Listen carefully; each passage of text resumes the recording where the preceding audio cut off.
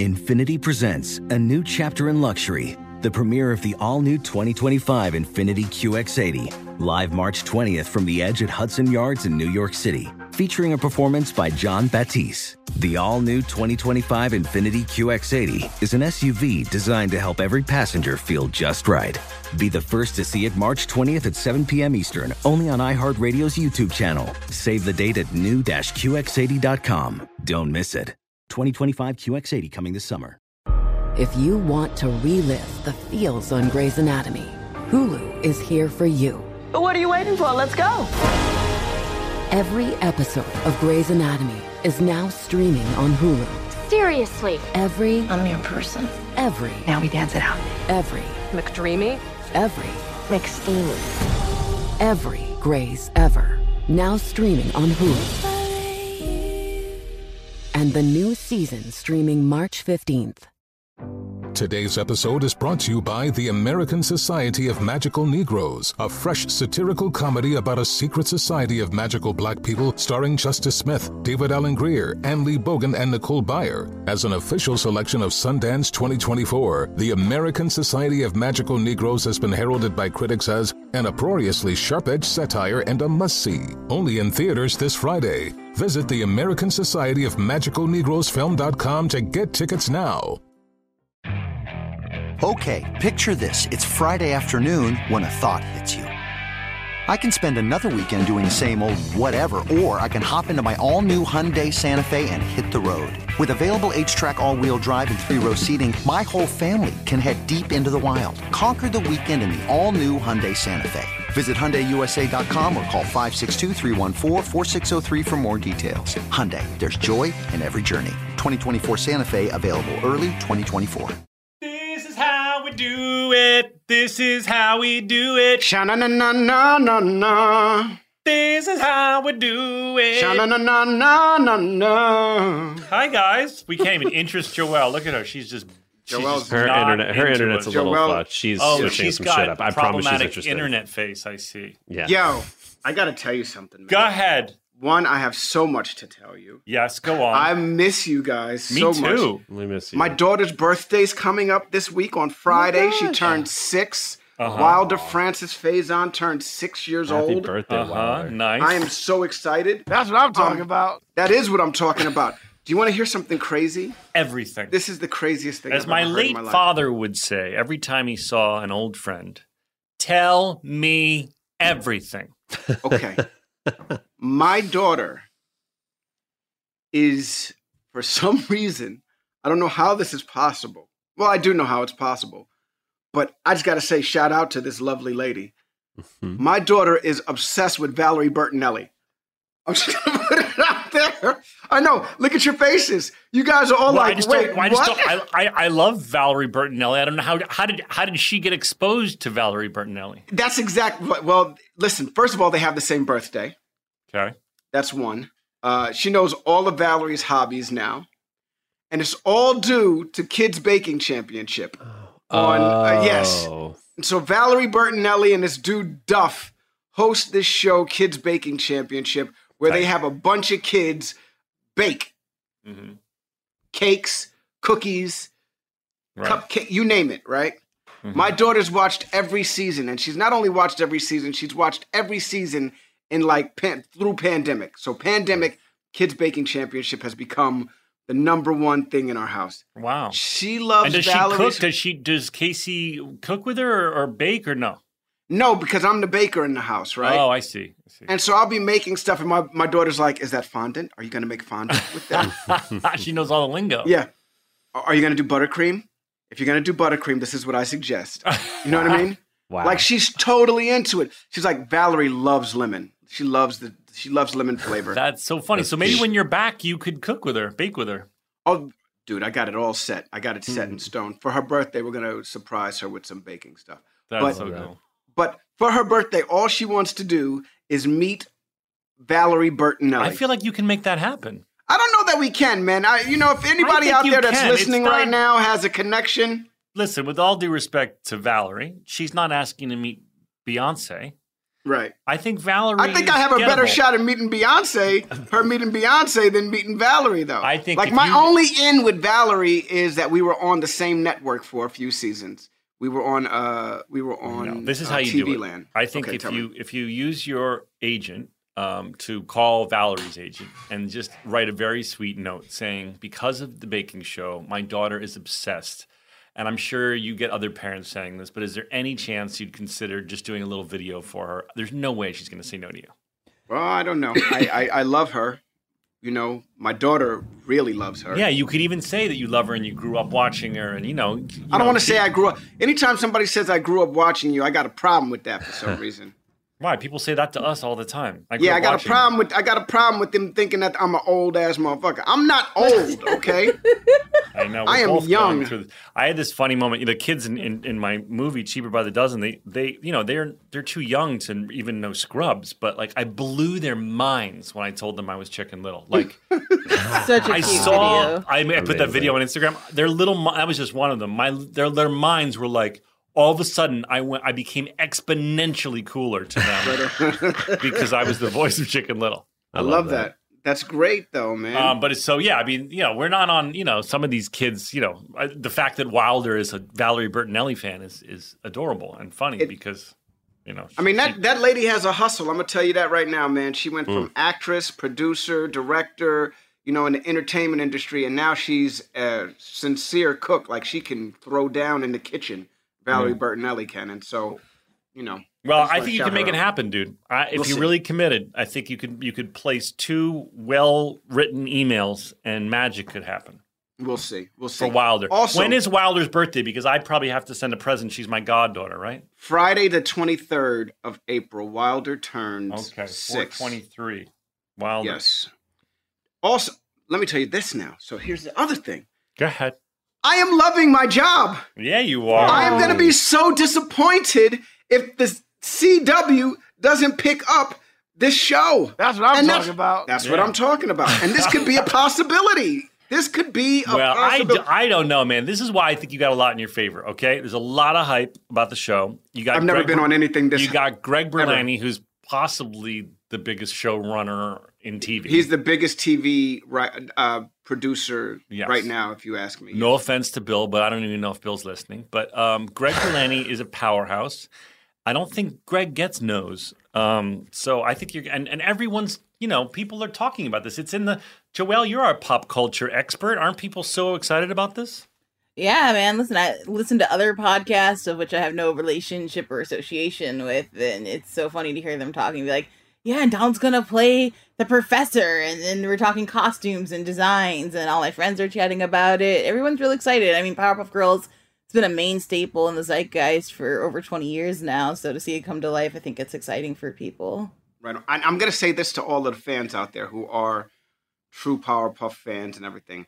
We're sticking to the OG series, okay? So everything that happened in the OG series is possible, could happen on our show. You know what I mean?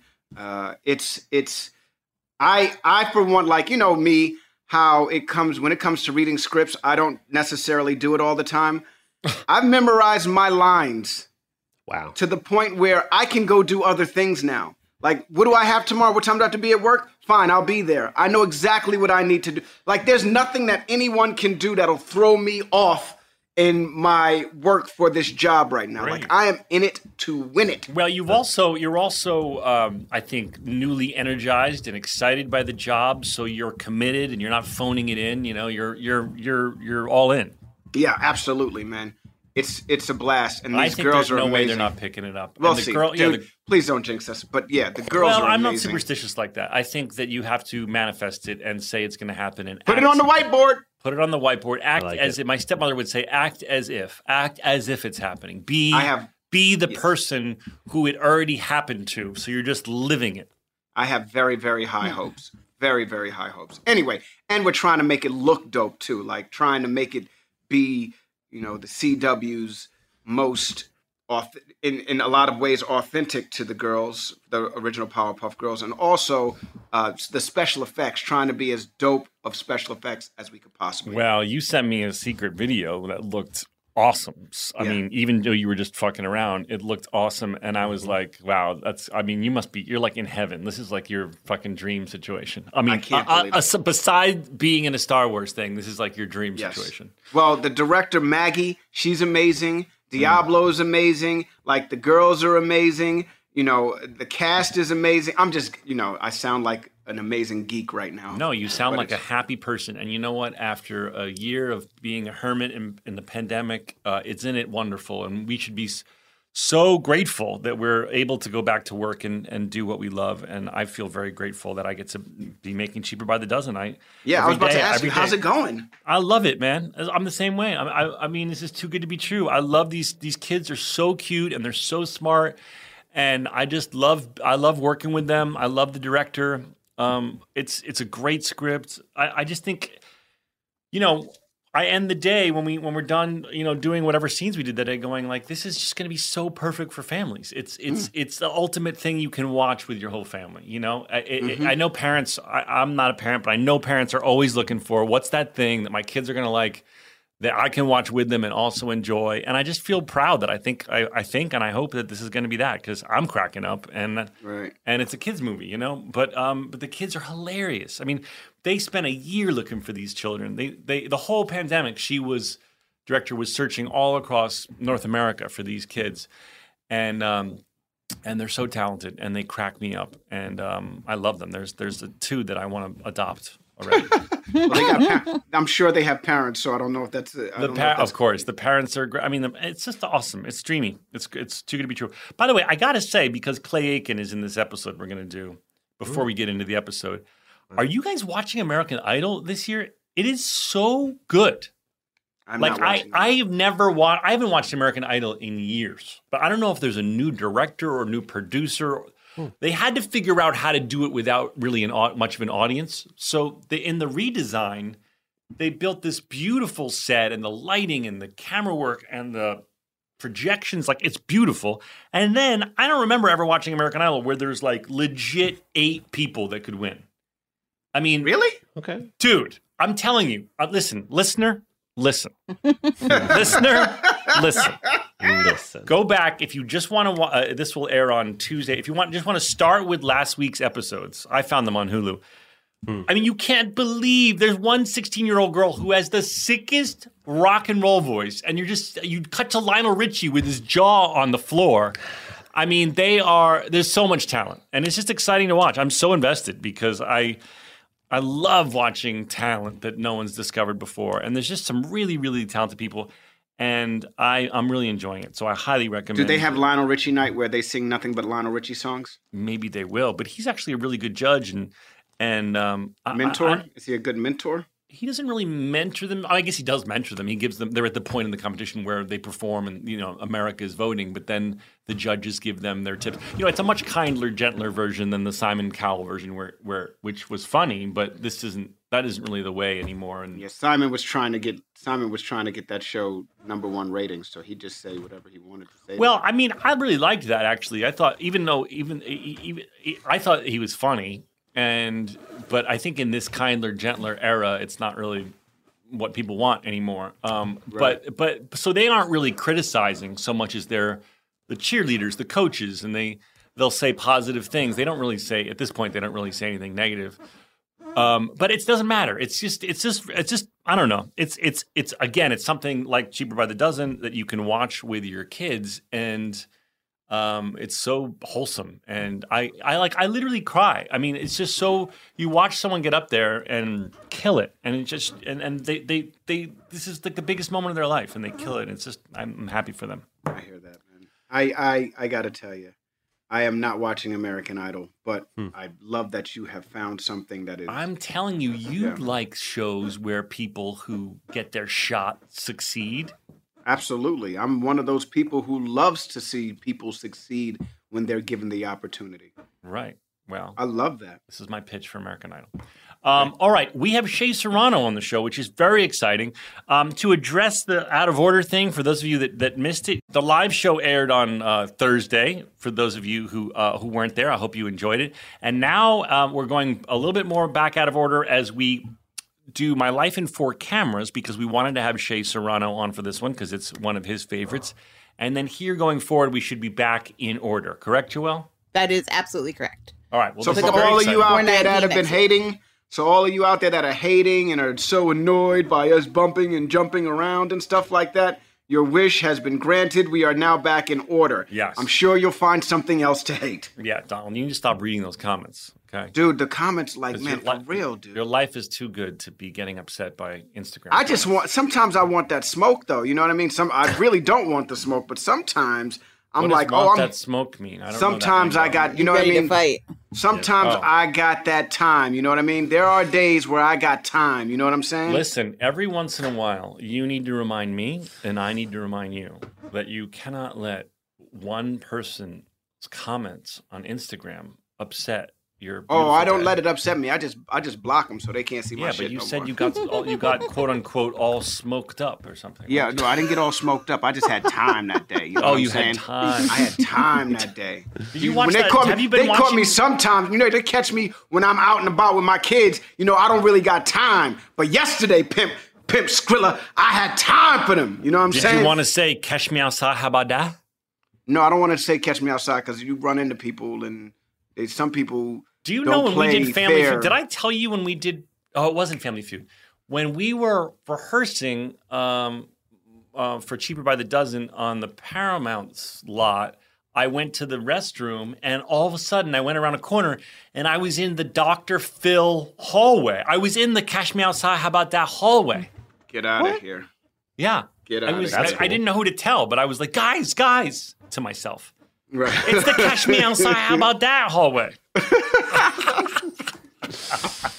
That girl made a career. Dr. Phil gave that young lady a career. She's pissed, though. I just saw on something on the news that she's coming back and saying, I guess they sent her after the show to some troubled teen experience where you go away to a camp and they tough love kind of thing. And she was saying that it was a horrible experience and they were abusive so I just saw recently. Well, she's still on the major come up, man. She definitely turned. I would have gotten it wrong that the Catch Me Outside, How About That Girl would have a big music career, but it sounds like she did it. Yeah, she did it. She did it. That song was a banger.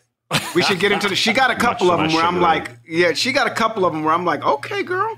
All right, we should get into the show though. Before we do, are you watching these TikTok videos I sent you? Because some of them are very funny. Dude. Do you laugh? You don't always give me an LOL. I laugh out loud. Some of them that you send me are very provocative, I should say. Well, there's one that I don't understand. This woman, there's a trend where they dance to this song. I'm going to say it in a way that might be appropriate in case your kids are on the car. The song lyrics appear to be, if we copulate whilst I'm enjoying this Percocet, I'm going to do such a good job that your genitalia will be quite lubricated. Oh my! I don't know what this trend is. Oh no! And then people are dancing to that song. Yeah, as you do. But like in their underwear. I sent it to Donald. I'm like, do I have the lyrics of this song correct? Is this what this singer is saying? That's all right. You guys, I'll send you the video. It's insane. I don't know what you Google. Daniel, you look like you're about to Google. I don't know. I am Googling. I don't know what you're going to Google. Google. My search terms are already ruined. So just R.I.P. or your Google, but Google like Percocet TikTok song. It's really bad for the children. All right, let's bring Shea and let's start the show. Count us in, Donald. 5, 6, 7, 8. Stories about a show we made about a bunch of docs and nurses and a janitor who loved to hate. I said, here's the stories that you all should know. So gather around to hear our Scrubs Rewatch show with Zach and Donald. Where is that handsome Shea Serrano? There he is. Yeah, give it up for Shea Serrano.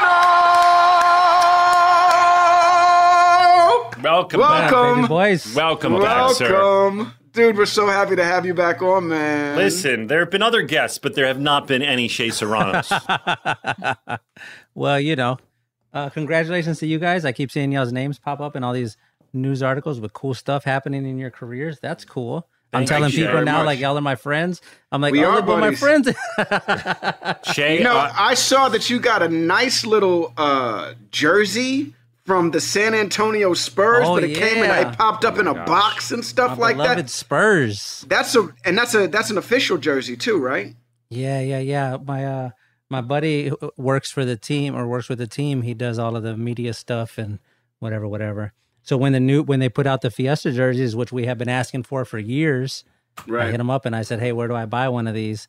And he said, "Don't worry about it. Just check your mailbox in like 6 months." Whoa! It was in there, and then it was in there. It took a while, but it got here, and I love it. Still, man, they're not doing that well this year, man. That's okay. They're having That's a tough okay. one. And I'm going to tell you something. I love DeMar DeRozan. I think he needs a one punch, though. You know what I mean? Like, he's a 2 now. He's not the 1 anymore. You know what I mean? Yeah, I for feel sure. like I don't feel like he's over the hill, but I feel like in today's NBA, he's better. He'll score more if he's the second option and they don't focus on him as much. You know what I mean? Yeah. Like, Well, LeBron isn't necessarily the 1 anymore. AD is, you know? You know what I mean? We're working on it. DeJounte, Derek, Lonnie, we're working on it. Keldon. You got some young talent. got- I just wish that San Antonio would make moves like they did back in the day. It seems like, you know, I don't know. I think Pop should stay around forever. And if Pop leaves, I think Becky Hammond should be the first female That's head the coach. move. That's You the know what I move. mean? Like Bring this, in Becky. Yeah. That's a misconception though. Like the Spurs never were like a marquee free agent place. LaMarcus was the first time we got a big name like that. Prior to that, Tim it was Duncan, because you guys got David Robinson got injured, and you guys came in last place, and then you got Tim Duncan in the draft. That's how we got Tim, Tony, Manu. Yeah, Tony and Manu. And then after that, you know, they've gone the European route for the most part, and LaMarcus Aldridge was their biggest pickup. All right, and then guys. Kawhi, All right, but you all had right, Kawhi too, and you let him go. Kawhi. I can only hum "Dear Evan Hansen" to myself for so long, and it's time. You did great, too Zach. much. You It's did time great. for me to be included. I gave did you your great. minute. I gave you your minute of speaking in your secret tongues. Although you'll be happy to know, Shea, that I am 1 degree of separation from D Wade, Who now owns the Utah Jazz. I think Yeah, it's safe to that's great. say that we are not friends yet, but I have big plans for our friendship. Soon enough, it's coming. Love that. Yes. So Shea, we wanted to have you on because we always ask Shea listeners, because he is a wonderful writer and loves Scrubs and always says the things way more articulate than Donald and I. And I always, at the beginning of a season, say, Shea, which episode of this season do you want to come on? And he, without hesitation, said My Life in 4 Cameras. And it really is a special episode. I got to say, I didn't remember the specifics of it, but it is so clever and well done and funny. There's a lot of funny moments. That's absolutely right. Each time y'all invite me on, which as you said is once a season, I try and pick an episode that A, I like a lot, and B, maybe a little more importantly, will let me talk about a specific piece or two of greatness within Scrubs. You know, something that Scrubs did in a way that other shows either weren't doing yet or couldn't do as well. Yeah. So yeah, when you hit me up and you asked, and I said, "Oh, we're doing season 4. It's got to be My Life in 4 Cameras," because that episode really has 2 very wonderful parts in it that I was hoping the 3 of us could talk about. Number 1, obviously, this is one of the high concept episodes that Scrubs put out. I just want to explain to people, because I always find out there are some people that aren't super clear on the distinction between single camera and multi-camera, or 4 cameras in this case. So I just want to just quickly delineate that for people. So when you hear a traditional sitcom, the old school kind, like Friends or How I Met Your Mother or Cheers, they're shot like a play. There's an audience. They have 4 or so cameras. And it's like you're doing a play in front of an audience. And that's how half-hour comedies were always made up until a certain point, when what's called the single-camera comedy started to come out. And my earliest, which is not in front of a live audience, is shot like a movie, like Scrubs. My earliest memory was one called, what was the one? It was about a kid in high school. No, Wonder Years was a very early one, but before Parker that, Lewis Can't Lose. Parker Lewis Can't Lose. Do you remember that show? I never watched it, but it was the first. Nimick. Did you ever watch that, Shea? I did not. Yeah, just in my memory as a TV lover, it was the star first... of it was Cora Nimick. Parker Lewis Can't Lose. Okay, that was the first comedy I remembered that wasn't like shot in front of a live audience. And then Wonder Years was, a dramedy comedy, but again, breaking the mold of what that half hour could be. Ally McBeal. Yeah, but Ally McBeal may have been an hour show, right? I don't remember. Know. Not that it matters, but anyway, so there you go. That's just the rough difference. And the sitcom is an even more heightened reality because you're pausing for laughs, and as we all know, sometimes people kiss, and the audience goes ooh, and then someone comes in and they applaud. They have entrance applause, and it's like seeing a comedic play. Yes, Donald. I got to go back though. I think we're missing a lot of sitcoms that were single cam from back in the day, like MASH, Gilligan's Island. Those were all single camera shows. Shot right now, half-hour sitcoms. Now, style. Donald's talking about a bit of a hybrid. If you like ganja, there's sativa, indica, and then there's hybrids. There are hybrids like MASH and where they had a laugh track. I think some MASH actually they tried doing an audience. For some reason, I know this tidbit, and then they went back and forth, and then they shot it like a single camera show, but added the laugh track because the audience back in the day sort of was used to the style of where is the laugh? The laugh tells us when to laugh in so many words. Interesting tidbit about MASH, Donald, Shea, Joelle, Daniel. They didn't have the laugh track whenever they were in surgery. Did you know that? I did not know that. If you go back and watch MASH, they have a laugh track. Now, a laugh track, again, for those of you who is just fake laughter. Shows like MASH would have a laugh track even though they weren't from an audience, or Gilligan's Island, a good example, Donald. Certain shows are still sitcoms, but they just never bring in an audience. I remember an Alf being an example because, spoilers, Alf isn't real. He's a puppet, and it's pretty hard to have an audience if you. Sorry, Daniel, earmuffs. Alf was a puppet. Alf. Yeah, we always talk about Max Wright hating Alf. I love that. Alf. There's something special about Max Wright, the father who played in the family, hating Alf. He hated being so on the Shea, show. You were saying this Sorry, is like... I digress. So Shea, yeah. So now that we have the clear delineations, and this episode is meant to be an homage to the 4-camera sitcom. Shea, continue. Yeah. Sorry. So this is one of the first. This is one of the high concept episodes that y'all did, and in fact, this was like the first big one, which is part of the reason it was so impactful. You have this one in season 4. You have Wizard of Oz in season 5, the musical in season 6, Fairy Tale in season 7, Sesame Street in season 8. Hadn't happened before this one, like not on this scale, and then it happened in every season afterward. So this episode is a legacy marker, really. And beyond that, it's just an extremely good episode. You took all of the stuff that Scrubs normally did, the jokes, the twists, the thing where you make everyone feel safe and happy, and then you drop a fucking 400-pound anvil of sadness on our heads. Like you took all of that and you turned it into this multicam sitcom. And the crazy thing is, like, rewatching it, even now, it never felt like y'all were doing it in a mean-spirited way. It was never like our show is better than these shows. Right. It that's felt well more, said. Well, but that's well said, Shea, because Bill Lawrence came up in sitcoms. He loves sitcoms. He still makes sitcoms.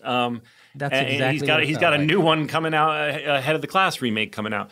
So he was never like, oh, let's make fun of these. Our show is better. The attitude was like, obviously we're laughing with it because they are heightened and they are silly. The whole entrance applause, the whole audience going ooh, all that stuff. But by the way, in rewatching this sitcom version of this, I still found it very funny. I mean, I was laughing genuinely, not just at it. You know what I mean? Yeah. It felt to me like when you watched Scream. You remember going to the theater and watching Scream? Yeah. And when you left, you were like, man, whoever made that movie fucking loved horror movies, like loved them. And that's what this feels like here. Felt like a bunch of people said, hey, you know what? I want to write a love letter to the sitcoms that I grew up watching. That meant a lot to me. Let's do that. And then y'all made this episode. So there's that piece of it. The sort of obvious piece. The second part, this is a really great Turk and Carla relationship episode. Absolutely agree with you. Yes. Right? I think I may have mentioned this before. I know I've written it before. I can't remember if we talked about it on here or not. But Turk and Carla are my favorite TV couple that's ever been. They're higher up on the list than Jim and Pam, than from The Office, than Dre and Rainbow from Blackish, Corey and Topanga, Boy Meets World, Jake and Amy and Brooklyn Nine-Nine, whoever, like David and Patrick and Schitt's Creek, Uncle Phil and both of the Aunt Vivs, that relationship on Fresh Prince. Like, those are powerful relationships. Yeah. Uncle Phil might be my favorite father figure ever to be on television. For sure. Yeah.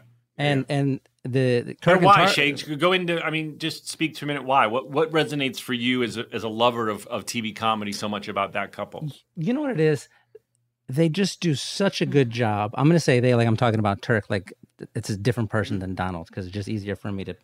Absolutely. They do such a good job of showing how relationships are A, supposed to be a little bit bumpy, and B, how that bumpiness is precisely how you know a couple is supposed to be together and that they're in love. Because with Turk and Carla, no matter what happens, when we get to that inflection point, when we get to one of those moments where one of them really has to show up for the other one, they always come through. And it's really hard to do that on a show in a way that feels real, because you can't just write the words on the page. Like, you need two actors who can be warm with one another and vulnerable with one another and funny with one another. Like, a lot of times, if two characters are in a relationship on a TV show and they get into an argument or a fight, or they have a stretch where they're supposed to be struggling, when the audience is watching it, it starts to feel like, man, y'all should just break up already. This isn't worth it. And it never feels like that with Turk and Carla. It always feels like they're headed in the right direction. You know, any argument that they have, or disagreement or fight is like a disguise. It's a chance for them to get to know something else about the other person, to become closer with that other person. Like, I think my favorite overall moment actually happens a couple episodes after this one, when Carla goes to visit her mom's gravesite, and Turk and Carla by this point have been in a rough spot for a bit, and Turk shows up at the end and he tries to reconcile with her, and she's like, I'm not ready, like, not yet. And he's just, you see him beat up about it, and he's like, okay, and he gets ready to leave, and she's like, wait, can you just sit with me for a minute? And he stays, and like that little moment, it's 25, 30 seconds, but you see them go through so many different, like, real life emotions. It just feels like you're watching an actual real relationship on TV, and it's great. It's wonderful. You know, Shea, I wrote in this episode for this one, Carla and Turk crush cute in this episode. Like, absolutely. Even though they're having a hard time with their relationship, they're so fucking cute. Yeah. Her being jealous of JD and his Jungle Fever relationship. Wow. Her licking him. Him singing the Sanford and Son theme song, the arm wrestling. And then when they decide, yo, you know what? Let's kiss 3 times a day. And then when they do it the first time, it's like, right here, let's make this happen. You know, they're just so cute. And you're right. What they go through at the end of it, you never feel like they're going to break up. You feel more like, oh, wow, they went through a journey together. Exactly. And they figured something out. Well, that's what I think I really like about what Shea said, too, is that it isn't like, for dramatic TV show reasons, we're going to always have you feel like they're on the edge of breaking up. It's a real reality thing for a couple, especially a newlywed couple, settling into the reality of being in a lifelong commitment with each other, and then watching JD with some, you know, in the puppy dog phase of a relationship where he's just like, we're racing to kiss each other, you know, every day, and how that lands with a couple that's kind of like, oh, is there something wrong with us that we're not doing that anymore? And all the things that are very real, and I think people can relate to, but done in a TV comedy way. But I think that's right. It feels very relatable to people. And what's really impressive about the performance in this episode, I think, is we watch them do 2 different versions of it. We watch them do the serious one. Like, they have that really great moment. Again, it's like 3 seconds there on screen, but they're sitting on the couch and they don't say anything. And he just reaches his hand out and she puts her hand in his. And it's like, I've done that exact thing. You don't know what to say. All that you know is you need to let the other person know we're in this together. Like, so you have them doing that, but then you also have them doing the like hokey silly version of it in the sitcom itself. They're doing both of them at the same time. It's great. And like the start of the episode when you have Turk singing the Sanford and Son song. Yeah, let's get into that. Let's start recounting the show. Thing. Nope. I don't think anybody on the show is better at being funny in a tiny amount of space than Turk is. Wow. Like he has an extremely high player efficiency rating. We're going to go back to basketball. I like that. The average forever. Yeah, the average player efficiency rating in the NBA is like 15. Turk is up there in the 25, 26, 27 range with MJ and LeBron and Shaq and Wilt. Kobe. Like he needs this much space to get a shot off and D Wade and D Wade. D-Wade's up there. D-Wade's up there. I'm trying to get in my D-Wade. Smart. I loved the fact that Turk was a huge Sanford and Son fan because a lot of my comedy comes from Red Fox and stuff. Mm-hmm. You know, he's the king, right? It was him, then Richard, then Eddie, and then you know what I mean, George, and then and then now we have a bunch of people who pretty much copy those four: George, Eddie, Richard, and Red. You know what I'm saying? Mm-hmm. And so I love it. In the beginning of this episode, we're clearly setting up the love of sitcoms that we have, and it's very meta because we're a comedic show that people watch to be cheered up and to take their mind off things and to have a source of humor when they need cheering up. And the episode starts with us so excited to gather around and watch Sanford and Son. And then it's bookended really beautifully after the end of this, act-long fantasy with JD after such a stressful day getting comfort from watching TV comedy. So it's very, very, very meta because, people told us over the years every day, Donald and I get messages about how this show helped them through difficult times in their life. And I mean, I've had people say it saved their lives. They were down in the dumps and they just binged Scrubs and it cheered them up. And of course, that means so much to us. But I was very moved at the end that the show sort of in a very meta way ends with JD needing to be cheered up and he's comforted by TV comedy, just like Scrubs is for other people. Yeah, I think we all have that in us. There's something that you grew up on.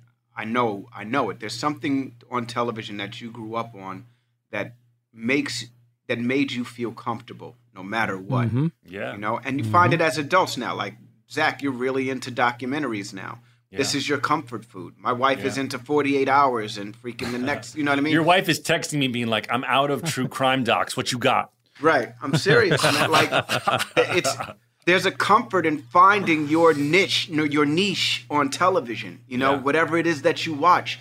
There's comfort in knowing, well, you know what, I had a stressful day, but I can unwind and watch what I love. Yeah. You know what's wild is that I'm going to bet that everybody who goes and turns on this podcast to listen to this thing, like Scrubs is a show that does that for them. I know that's how it is for me. Like after a tough week, I'm like, man, let me watch like 6 episodes of Scrubs and fall asleep on the couch, and that's going to make me just feel better. You know what I'm saying? That makes me so happy. Especially, we love hearing that from anyone, but from someone like you who really knows television and really knows TV comedy, that makes us feel extra special.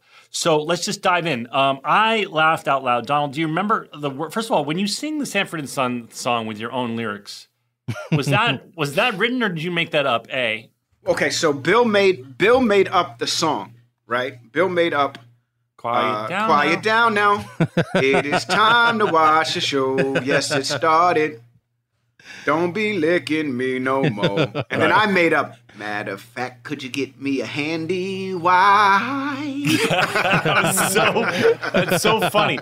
Now, I was just wondering, you're probably not going to remember, but like, did they play you the song? Because you're singing it in the key perfectly, and we didn't have it on set, right? So I'm sure I went back and redid it in post. You wouldn't have been able to because your lips. You saying the key? You think you looped it? The key. Because I just was impressed that you're singing it a cappella, but then your tempo and the key are the exact right thing for the melody. Well, you could change the tempo easily, but you can. You can change the key. Maybe we just know that song so well that you just can find the key. Yeah. Like I said, one of my favorites. It's very funny. You made me laugh. And matter of fact, can you get me a handy wipe? Now, I think of all the memes and GIFs that get sent to Donald and I on social media and that I see on the web, one of the most common of all is the arm wrestling bit. Okay, now this was ad-libbed completely by all right, tell us the story, because clearly it goes without saying fans love this moment. Okay, so there's a movie called The Warriors. Right. That came out a spoken about long time ago, right? Yeah, we've spoken Warriors, come out and play, right? And in it, there's this gang called the Orphans. And the Warriors tangle with the Orphans and kind of get their asses kicked by this gang, right? And as they're leaving, this one character, looks like the character that you look like you could punch in the face and they crumble easily, goes, "You see what you get, Warriors? You see what you get when you mess with the orphans?" And I was Shea, like, do you know the movie as well as he does? Yeah, it's a great movie. And so when I saw that, and in my neighborhood, I grew up in Hell's Kitchen. The Warriors is New York City, so people that lived in my building starred in the Warriors. It wasn't just Warriors. I actually knew people that were Warriors that lived to the end too. It was amazing, right? And so this was one of those movies that we always quoted. Ajax running. And he's like, and the other dude's like, "Oh, I don't think I can make it. I'm tired." And he goes, "Good, because I'm sick of running from these wimps." And turns around and just starts punching people, knocking people out, right? I just loved that movie growing up. And this was an opportunity. I knew I needed to do something here. And, I was like, I'll call on the Warriors, and I did. It's so funny because JD and Kylie are being so adorable and cutesy, just like a new couple, rubbing noses, and "Oh, you beat me." And then what shows the contrast to Turk and Carla Moore? Then the camera dollies over, and you don't just win, dude. You slam her arm down. Hardcore. The sound that it makes when it hits the thing. She must have had a pad. Well, I told her I was going to do it, right? I told Judy that I was going to do it. So she even acts like I slam her hand down. Really, all I just do is this. Right. Put my hand down real fast.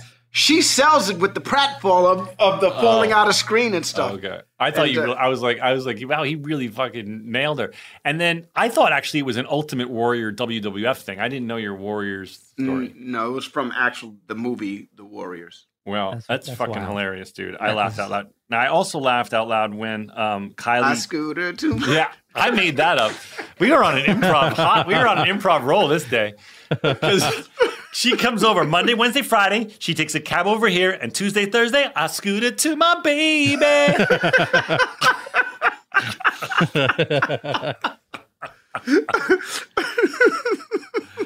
I laughed really hard at that one too. JD, I mean, other than Elliot, I don't think he's been this crazy about a girl, right? No. I mean, he's really into her. Yeah, but that's because she's a master kisser. You know what I mean? To be able to keep somebody that long. You guys are in a relationship. You're not sleeping together yet. We don't know that. Maybe some time has passed and she finally let me have sex. I don't know. Well, this is the episode after this. You get kicked out of the apartment, and she's like, "You should leave." I'm sorry. You are correct because we went out of order. I'm sorry. Yes, we are only kissing. Yeah, and so to be able to keep somebody around that long, whether it be male or female, without giving up the. But that makes it. You got to be a tantalize. You have to tickle their brain with conversation and whatever it is. But then with imagination of what it's going to be like. And then the kissing is phenomenal. Yeah, but also, I mean, it's so exciting, right? To drag something out that long and have it just be, oh my God, what's going to happen when we finally do I'll tell you what's going to happen in a couple of seconds. Okay. Thank you, Donald. That's what I'm talking about. Shea, we have a soundboard since you were last on, and it allows me to play Donald noises. I'm aware. Do y'all ever do a thing where you're watching something or you're like super into it, anything, a TV show, movie, an album, you just like start looking for meaning in maybe moments where there isn't like a deeper meaning. Yeah. Because this is what happened to me when I was rewatching it to get ready for this. Is they have the shot that you were just talking about where it's JD and Kylie and Turk and Carla, and they're all at once, and you see this like new young happy couple being all lovey, kissy, and flirty, and then you see the like years later version of it. And when you're watching it, you're like, oh, like if you don't know any better, you go, oh, this is like what you should aspire to is what's happening on the left, and you don't realize only one of these couples is going to make it through the end of the scene, like they're going to end up together, and it's the one on the right where they're not like playing or they're just being very truthful with one another. Turk is doing his thing. Carla looks absolutely fed up with it, but like she kind of expected it as well. Like, you know what I'm saying? And it's just like, oh, this is what you should be trying to get to, not this fake version over here. Right. That fake shit. I agree with you. That fake shit never works. And it's a freaking. It's not only a phase. It's a bit also. You know. Yeah. It's like we're being it's not cute. Fake. It's not fake. They're it's when definitely. When something's brand new, we've all experienced. There's just you're just intoxicated. You're drunk on the fun of something new. But that's not real. That's not a committed relationship over years. That takes work, as we all know. But I wouldn't say that it's not real. It's just you're high. I feel like if you do that type of stuff in front of people, you're doing a bit. That's just me personally. I feel like when I see young couples like out at a restaurant doing something like that, I'm just like, just send me a text after y'all two get in your first fight about like the mortgage payment, and let me know. Let me know what life looks like right then. Right. Yeah. But we've all been there. I'm not saying you're in public going, no, you're the doodle bug, but we've all been there. All right. So then the crowd all shows up because there's an E. coli scare, and everybody in town, wherever this takes place, thinks they have it, and which is very much like what happened early on in what we just went through this past year. In the beginning, it seemed like the lines were like if you had a sniffle, you would run to the hospital. Like, hey, look, we have to check to see if I got COVID. I never went to the hospital, but I thought I had it like 10 times over I would like feel tired and be like, oh, this is it. This is it. I'm abnormally tired. This is it. Yeah. I'm sure that happened to you, Donald. Absolutely. Shea, did you ever think you had it over the course of the pandemic? Yeah. Anytime, like, if I felt even 1% weird about anything, or if I just saw like a thing, like if someone coughed on TV, I'd be like, I think I got it now. Right. That definitely reached me. Yeah. I was the same way. All right. So E. coli. So JD is crowd surfing, which I thought was funny. He's crowd surfing all the people that think they have E. coli. Right. And then I go, whoa, Grandma, that's my no-fly zone. Well, not just that. This also cracked me up. I hope I don't have dog flu. By the way, is that a bestiality joke? Now, yes. So let me get it straight. You fucked Rowdy. Yes. Yes. That is on primetime TV. That is a did JD fuck Rowdy joke. Yes. Yes. Because I hope says, I don't have dog flu. Yeah, which is so crazy that got through. I don't think the censors got that was a bestiality. But I mean, not just a bestiality, a dead bestiality joke. Right. The censor yawned during that moment and didn't catch the joke. Because Cox says, some of these flus these people think they have, you'd actually have to copulate with the animal in order to get it. He's being sarcastic, I imagine. Who knows? And then he leaves, and JD's like, I hope I don't have dog flu. Which means that JD fucked Rowdy. Probably. Or a dog of some sort. No, I don't think he's fucking random dogs. But first of all, I don't even think he's just only Rowdy. Yeah, he only fucks Rowdy. I don't think, first of all, let's talk about it. Rowdy's a boy. So this would mean that JD had anal sex with Rowdy. Yes. As I recall, Rowdy's taxidermied anus was non-existent. That doesn't mean you can't cut a little hole. What is happening right now? I don't know. We're going too far. We gotta cut this. We gotta cut this. We don't have to cut it, but let's stop now. All right. Well, I'm just saying, ladies and gentlemen, before you think we're going too far, there is a joke where JD appears to be concerned that he has dog flu from having sex with Valerie. All right. Tonight on jokes that wouldn't be on the show in 2021. All right. So no tongue before 10. That's a rule that you and Carla have. That's bullshit. But I don't think you're really throwing tongue around with Casey before 10, are you? I feel it may not be a rule, but it's sort of like in practice. It's too early for tongue. If I wake up in the morning, and the mood is right, and she's into the mood too, tongues are flying. Tongues are going everywhere. All right, is there scope involved, or Listerine? I don't mind. I don't mind my wife's morning breath. Okay, you just go right in. All right, good to know. When you in love, you don't give a shit about that. You can get past that. That's easy to get past. I'm still in the phase I get up and have my morning pee. I just have a little shot of scope, so my breath's good. Okay, well, good for you. You guys are... Don't hate, congratulate. Congratulations. Allow me to present man not caring, says Cox. Yes. That was funny.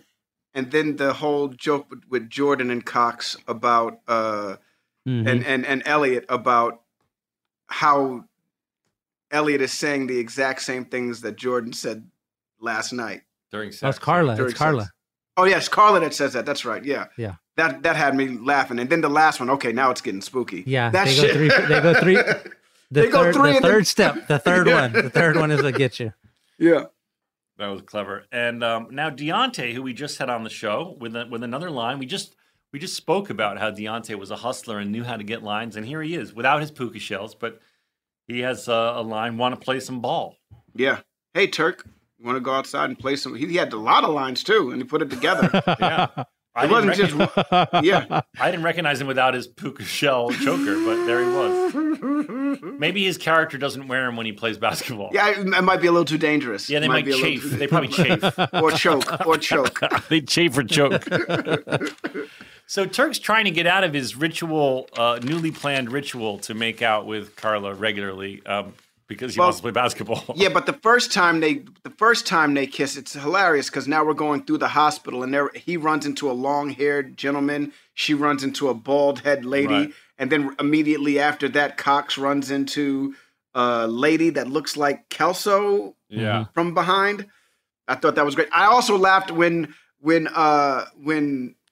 Turk and Carla finally meet each other, and they're like, "Where were you?" And they're expressing where they were. It kind of sounds like when Harry met Sally. I was on the second floor of the Empire State Building. He was on the first. I traveled all the way, and they're doing it at the same time. Yeah. Hilarious. I laughed really hard at that. Yeah, that was well done. And I think they must have, that woman who had the shaved head. From behind, it so looked like you that I think that they must have used you for the behind shot first, and then turn, for sure. Because it was too close. Absolutely. All right, so then we cut to this awesome epic fantasy, and we see that. Wait, we're missing some things though. All right, go ahead. Why is Frank still wearing those pants? First of all. The dude loses 230 pounds and is still walking around the hospital. He wants to brag. Listen, look how much weight he lost. He wants to... Every day. Listen, if you lost that much weight, you would be so proud. You'd wear those pants. Well, I'd put a belt on at least. He's just walking around holding them like this, holding them out with his thumb. By the way, speaking of losing weight, do you know Ron Funches, the amazing stand-up comedian? Oh, he's lost a ton of weight. Dude, he's in Cheaper by the Dozen with me, and I didn't recognize him. Really? So, and his trainer it was Jorgen DeMay, who's Bill's trainer, who helped him. But yeah, I don't know how much weight he lost, but he's an inspiration. He worked very hard. He worked very hard to get there. Super funny as King Shark on the Harley Quinn show. Is that who plays King Shark on Harley Quinn? Yeah. Oh, that's awesome. He does a lot of voices. In fact, just as I was wowing the kids with Chicken Little, I guess he does one of the troll voices. So then he tried to get in on my game and upstage me by being a troll voice. He has one of the best lines in Trolls. A pinky promise. Dang. He's so friggin' funny. He is, man. He is.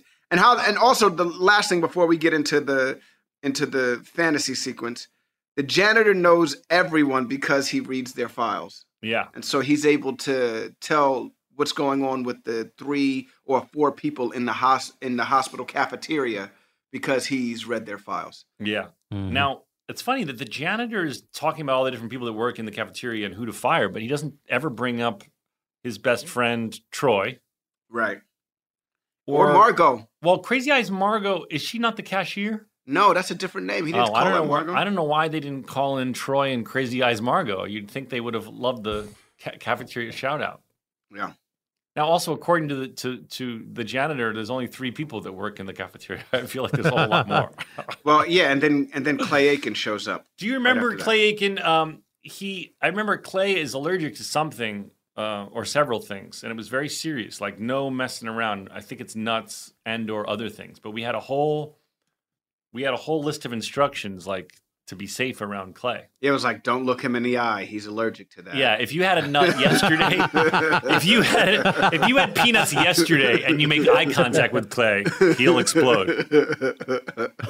No, I mean, speaking of American Idol, your favorite show, Clay Aiken, runner up. I know, and his voice is beautiful when he sings you and Carla's song in the fantasy. But I just remember that Clay was very nice. But I remember like he does have some sort of very serious, no messing around allergy we were warned about. Let's go to break real quick. Oh, yes. We'll go to break and we'll be right back with Shea Serrano. Witness the dawning of a new era in automotive luxury with a reveal unlike any other as Infiniti presents a new chapter in luxury, the premiere of the all-new 2025 Infiniti QX80.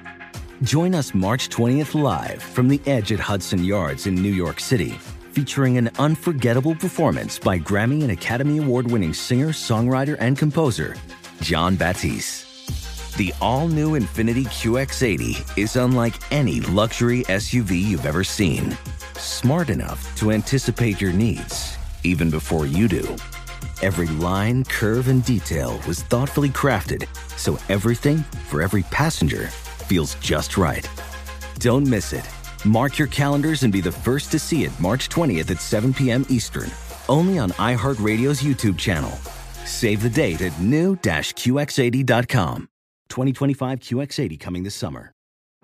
Today's episode is brought to you by the American Society of Magical Negroes, a fresh satirical comedy about a secret society of magical black people starring Justice Smith, David Allen Greer, Ann Lee Bogan, and Nicole Byer. As an official selection of Sundance 2024, the American Society of Magical Negroes has been heralded by critics as an uproariously sharp-edged satire and a must-see. Only in theaters this Friday. Visit the American Society of Magical Negroes Film.com to get tickets now.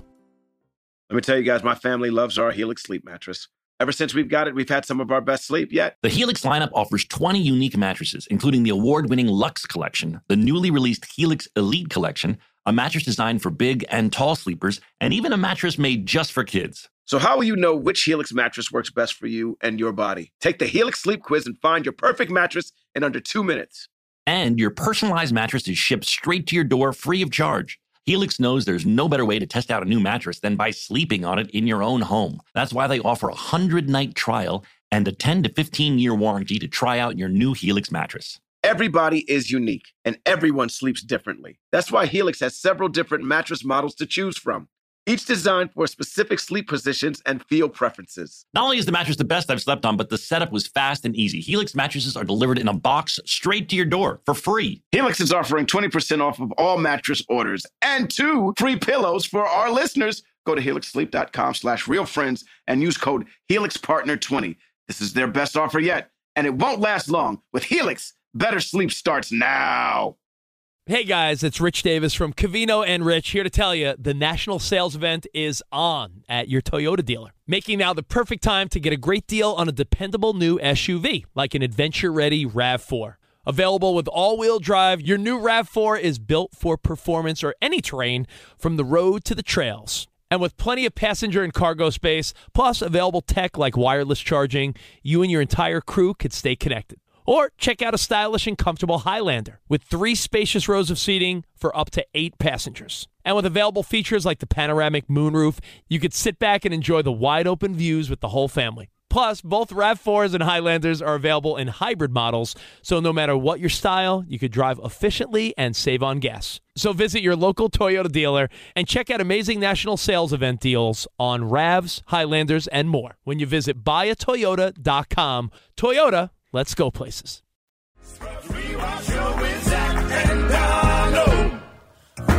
And we're back.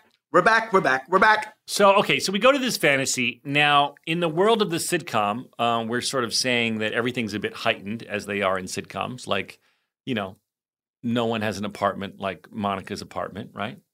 Well, I disagree now. So here's the thing. This is what I've learned. Okay. Get it. I forgot about this.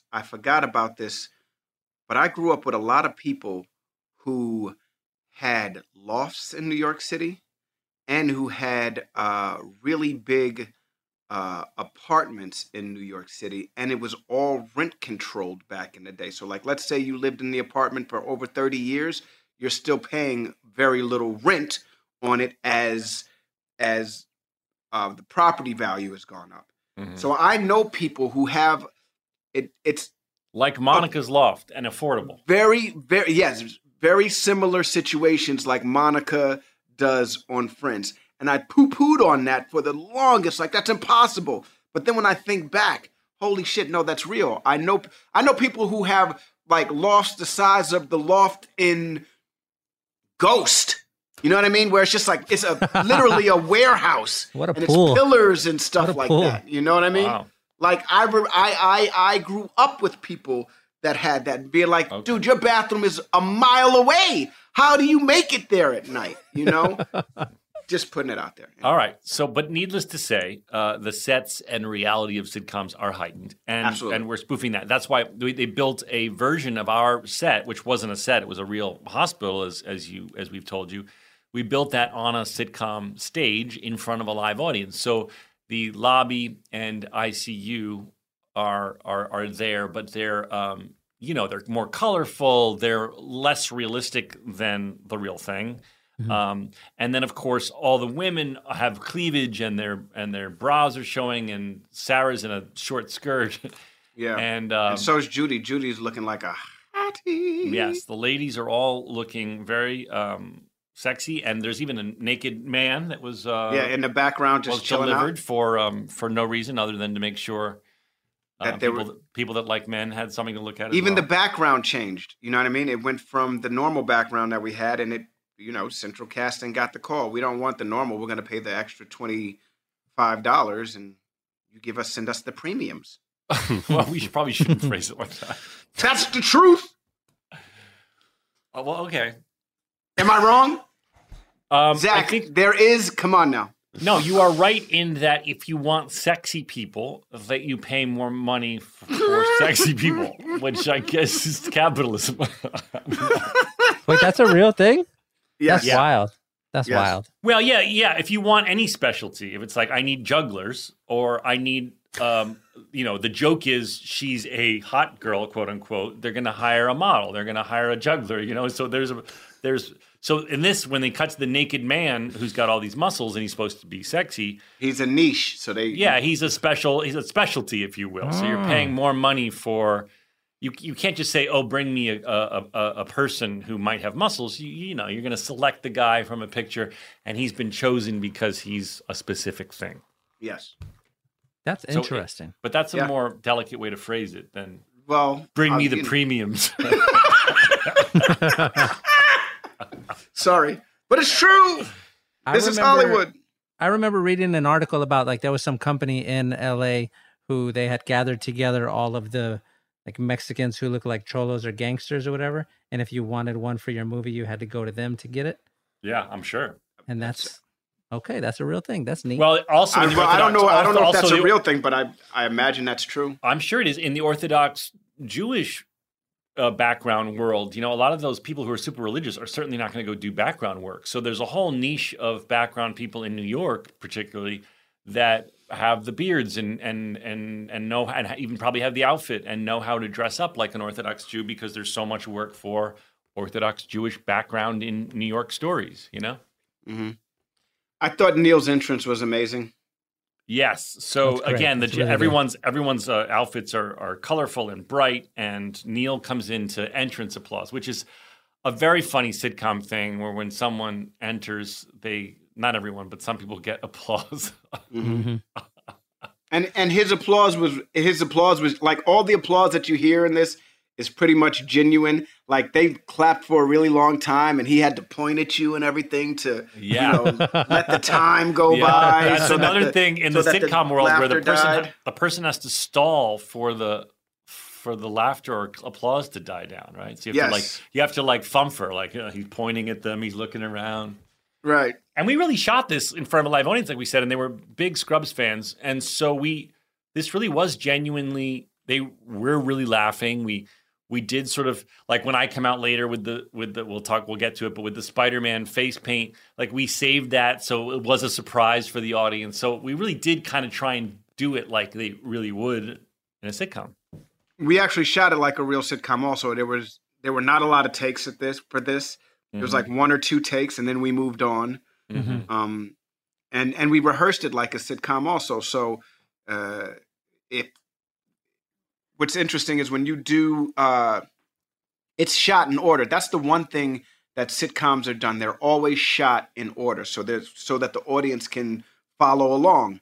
And that's what we did with this. We started from where they're around the patient at the bed, and we went directly to the end to where he passes out and when you're not working in those scenes, you're usually off in your trailer, so you don't necessarily experience how the audience is unless you're hanging out on set.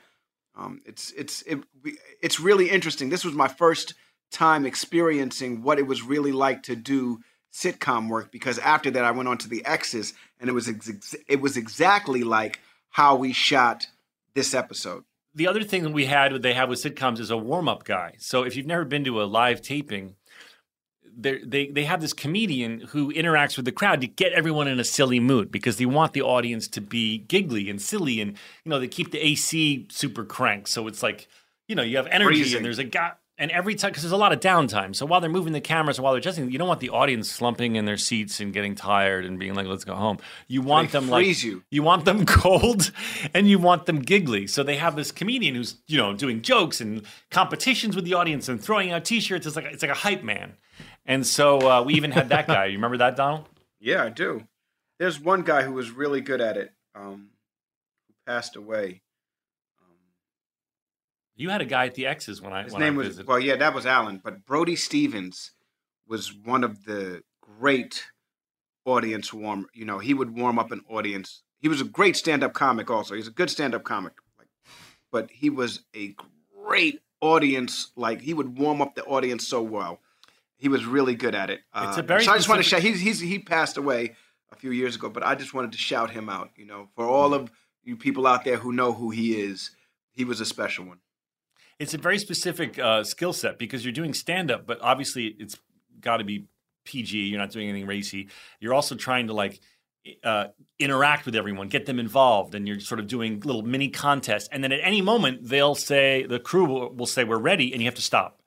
And then they'll do a scene, and okay, we have another 5 minutes of downtime. Here, I'm going to do a quick bit. And so anyway, there's a handful of people that are really, really good at it. And Alan is another one. He's the guy who did your show, right? He's the one that did the X's. He's really good at it. Yeah, I remember when I was on your show doing an episode of the X's, laughing, because if you're on the show, you've probably heard all the shtick 1,000 times, and you're not necessarily laughing. But I was new to it, so on Donald's show, the X's, I was laughing. Well, he wasn't only on the X's. He also did Bill's. What was the one that? Undateable. He did that one also. That's with Ron Funches. There you go. Yes. Look what good storytellers we are. We're circling back to Ron Funches. I want to make sure I get his name. Alan Murray. That's who it is. Alan Murray is another one that crushes. Like, he does Sammy Davis Jr. He does a bunch of bits. Like, he even got me to go into the audience. That's not hard, bro. You fucking loved it. Yeah, I did, but he found he a was song. Even able to get me to go into the audience. Yeah. But the thing is, he found a song that I would have fun with. Like, so, you know, they give all of this candy to actors and stuff on stage throughout the week of shooting. There's gum, there's like, you name it. It's just like a shit ton of candy on stage. And so I would take the candy and go in the audience, and he would play Sammy Davis Jr.'s The Candyman Can. And I would run around just tossing bubble gum and freaking and lemon heads and sour grapes all up into the air and at people. So yeah, Alan Murray's another one.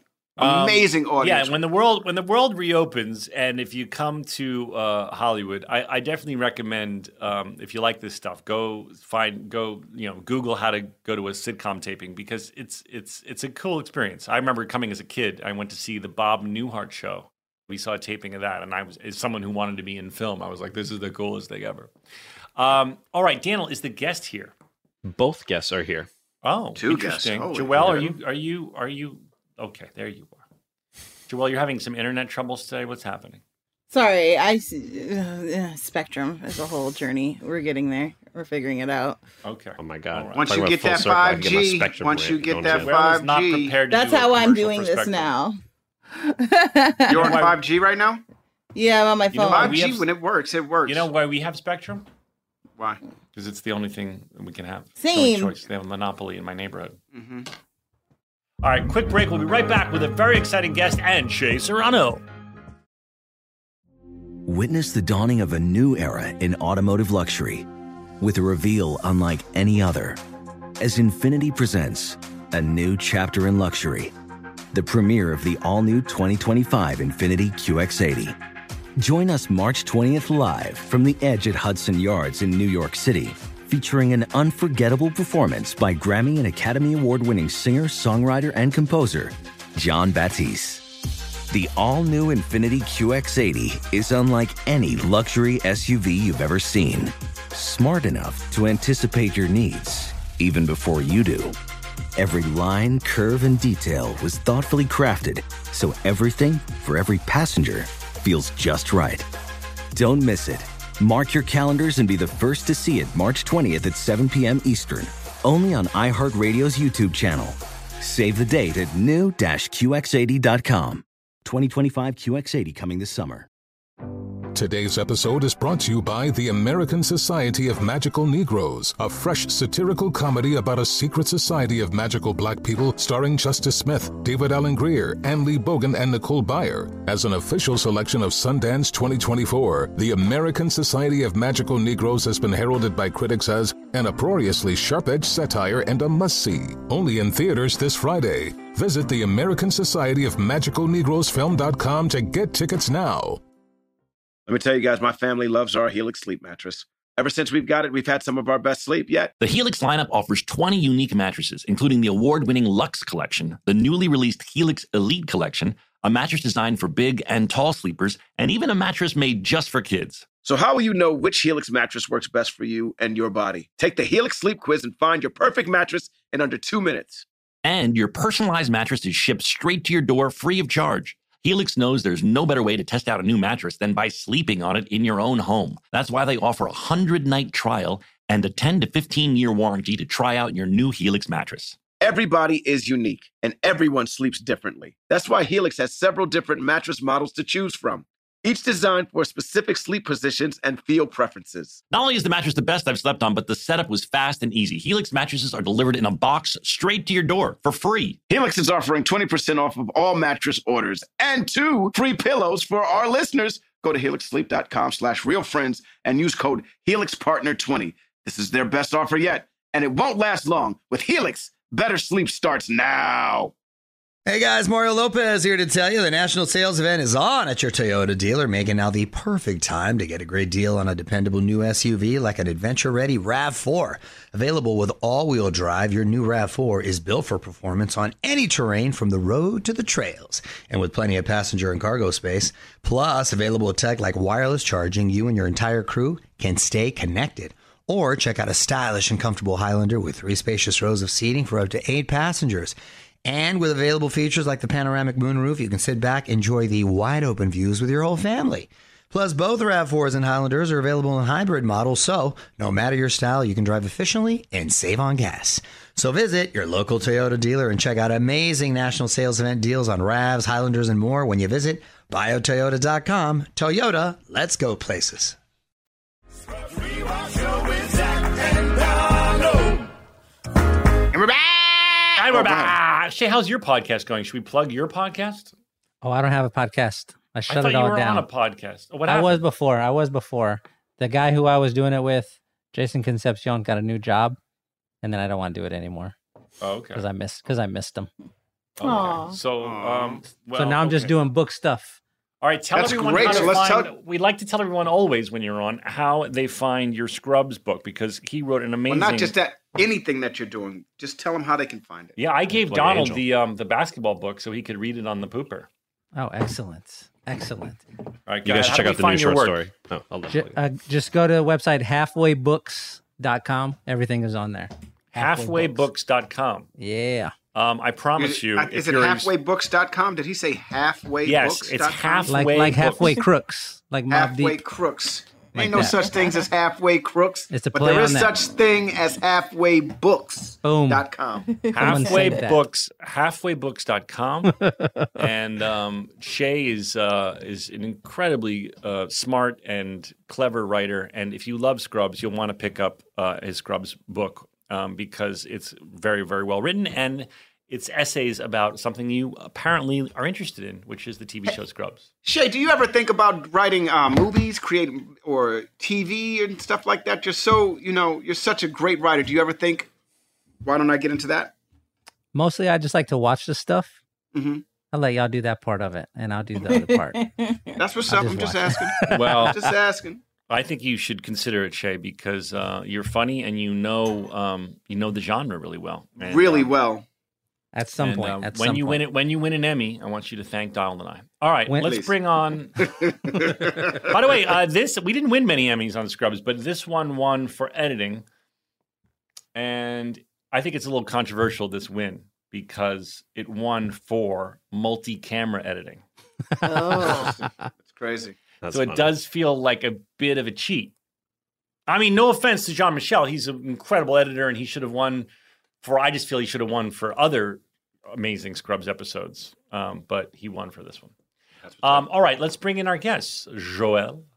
By the way, Joel, did you have any contact with your new lady friend this week? Nothing to write home about just yet, but we'll update you guys. They broke up already. I'm looking for an excuse to play the song for everybody, but you don't.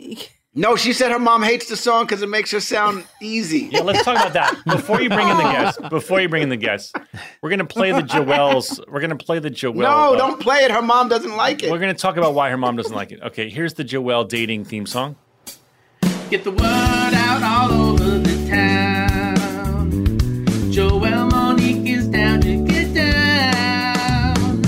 No matter what's between your legs, tomorrow morning you could be making an X. Joel Monique is down to get down. Oh yeah. Joel Monique is down to get down. Okay, now Joel, did your mom tell you that she doesn't like it because it makes you sound too easy? Yes, she was like, down to get down with just anyone. I don't like it. I was like, it's catchy. She's like, I don't want to listen to it. I was like, okay. But it's not like, we don't say down to get down with anyone. Just Joel Monique is down to get down. Get down. It says no matter what's between your legs. Between your legs. That's simply suggesting the preference. Oh my God. In the morning you could be making Joel some eggs. Joel Monique is down to get down. There are times when that song is in my head all day long, and I'm just humming it to myself. I have sang it to myself on more than one. Usually while I'm cooking, I'm like, it's catchy. It's an earworm. Do you sing it in the third person, or do you say, I am always down? I keep it in the third person. The rhyme scheme it's working. Well, it's please solid. try and have another Zoom date because, or maybe you could even have a socially distanced cup of coffee with her because our fans need updates on this exciting new relationship. All right. Let's bring in the. Say hello to Galen and Lindsay. Galen and Lindsay. Welcome to the show. Welcome to the show, Galen and Lindsay. Welcome. Hey guys, how are you? Welcome. Are you to the guys? show. How do you guys know each other, or are we just doing two guests find today? out. It's a mystery, Donald, that we're gonna find out. Okay. Because her last name's Farmer and his is Wilson. Okay. Well, they might not want their last names out there, but there you go. No worries. This is Shea Serrano, guys, and that's of course Joelle and Dale. Well, Lindsay actually wrote into this show because she wanted to be on with Shea. Oh, good. She wanted God, to... Joelle, you are good at your job. We got a Shea-specific guest. All right, go on. Explain to us, Lindsay, what your question or Shea-related thing is.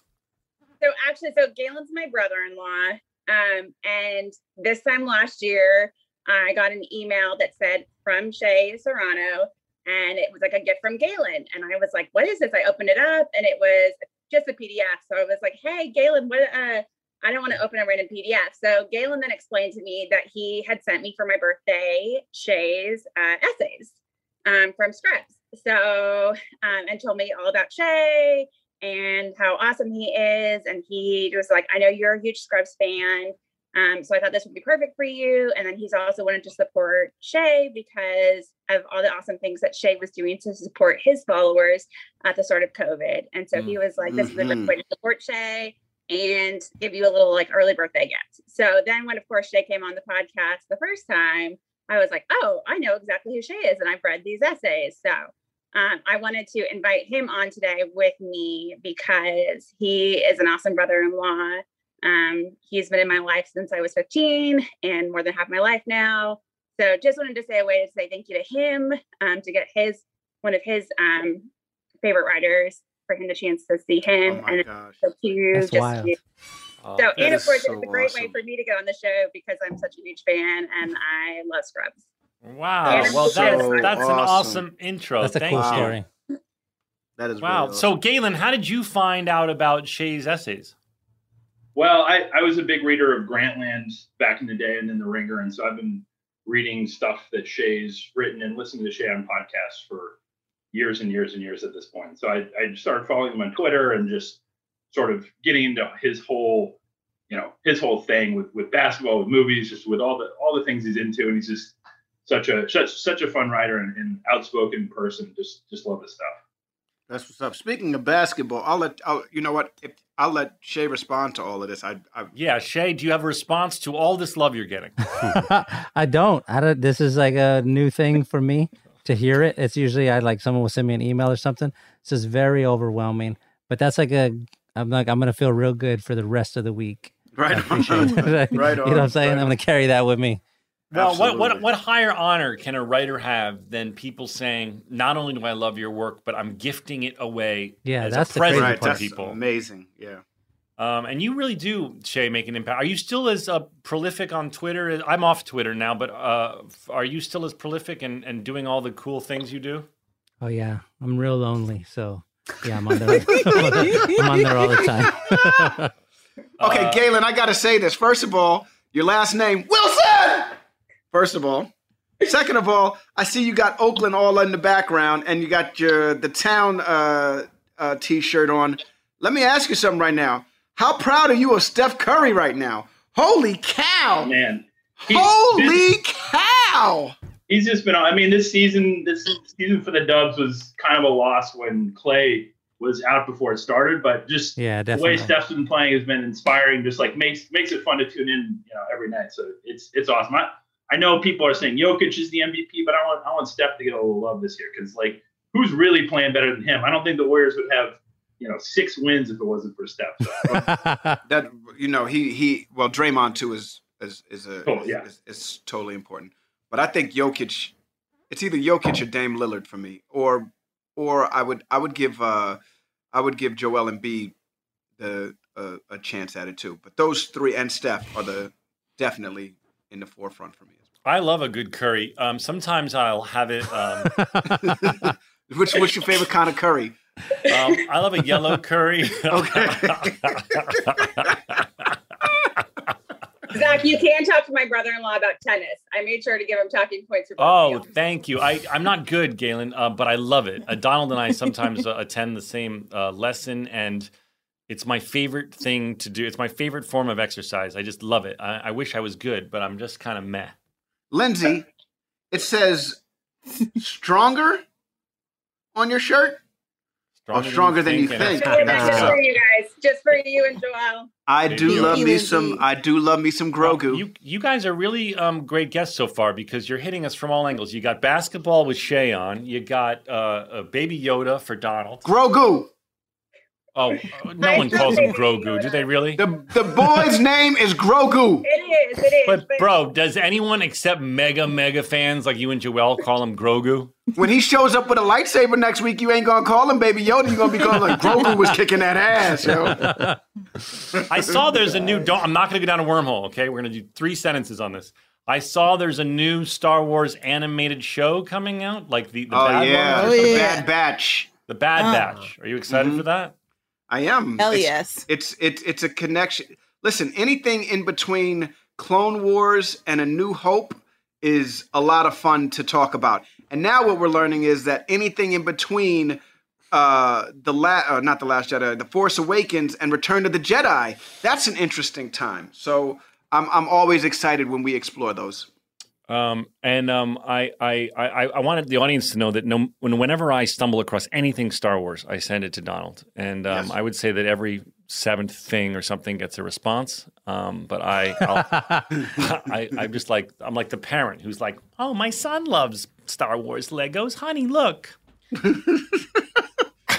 I was going to say, Donald or Joelle, what's the connection of the name Galen to Star Wars? Oh, Galen Erso. Come on, man. Yeah, bro, that was too easy. Bro, you're gonna have to Galen, that was way too easy, Galen. You're gonna have to get on the level of like, what's the serial of the battery that's used in the speeder?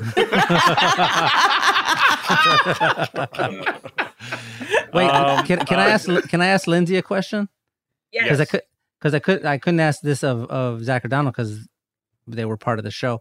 Lindsay, when you were watching this episode, My Life in 4 Cameras, and they cut for the first time into the like sitcom thing, did you think that this was a very quick one-off fantasy and we're just going to be back to normal? Or did you know right then that the rest of the show is going to be like that? That's a good question because I definitely have seen this episode a couple times. I had to rewatch it yesterday, but I actually have interesting opinions on this episode. It's not one of my favorite, but I do think... Get out. Thanks, Lindsay. Get out. Thanks, Lindsay. Ladies and gentlemen, give it up for Lindsay. I do love these sitcom references that it does do this. Where of course, I love WandaVision also, so I think it's fun to kind of again make that and then be like, oh well, Scrubs did it first. All this WandaVision stole it from us. WandaVision stole it from us. That's right. That's right. There you go. So I think I can't remember the first time because the first time I'd watched it such a long time ago, but I think, and then rewatching it, I knew that the whole thing kind of went through, that it goes through the whole time of the fantasy sequence. It's really interesting. It's really interesting that you say that because WandaVision definitely stole from us. Mm-hmm. And then Falcon and the Winter Soldier definitely stole from us. How did they steal from us? Eagle? Come on, man! You never seen a. First of all, it's an eagle, dude. Flying. It's a dude with the freaking wings flying around with his buddy. That's 1, 2. They're like the best bromance on television right now. Who started that? The interracial bromance at that. Come on, man. Come on, buddy. Did you like this latest episode? Yeah, they set it up for whatever this Friday is for Thursday at midnight for me. So they spent like $157 million on this show. $157 million. Most of it goes into special effects and visual effects and stuff like that.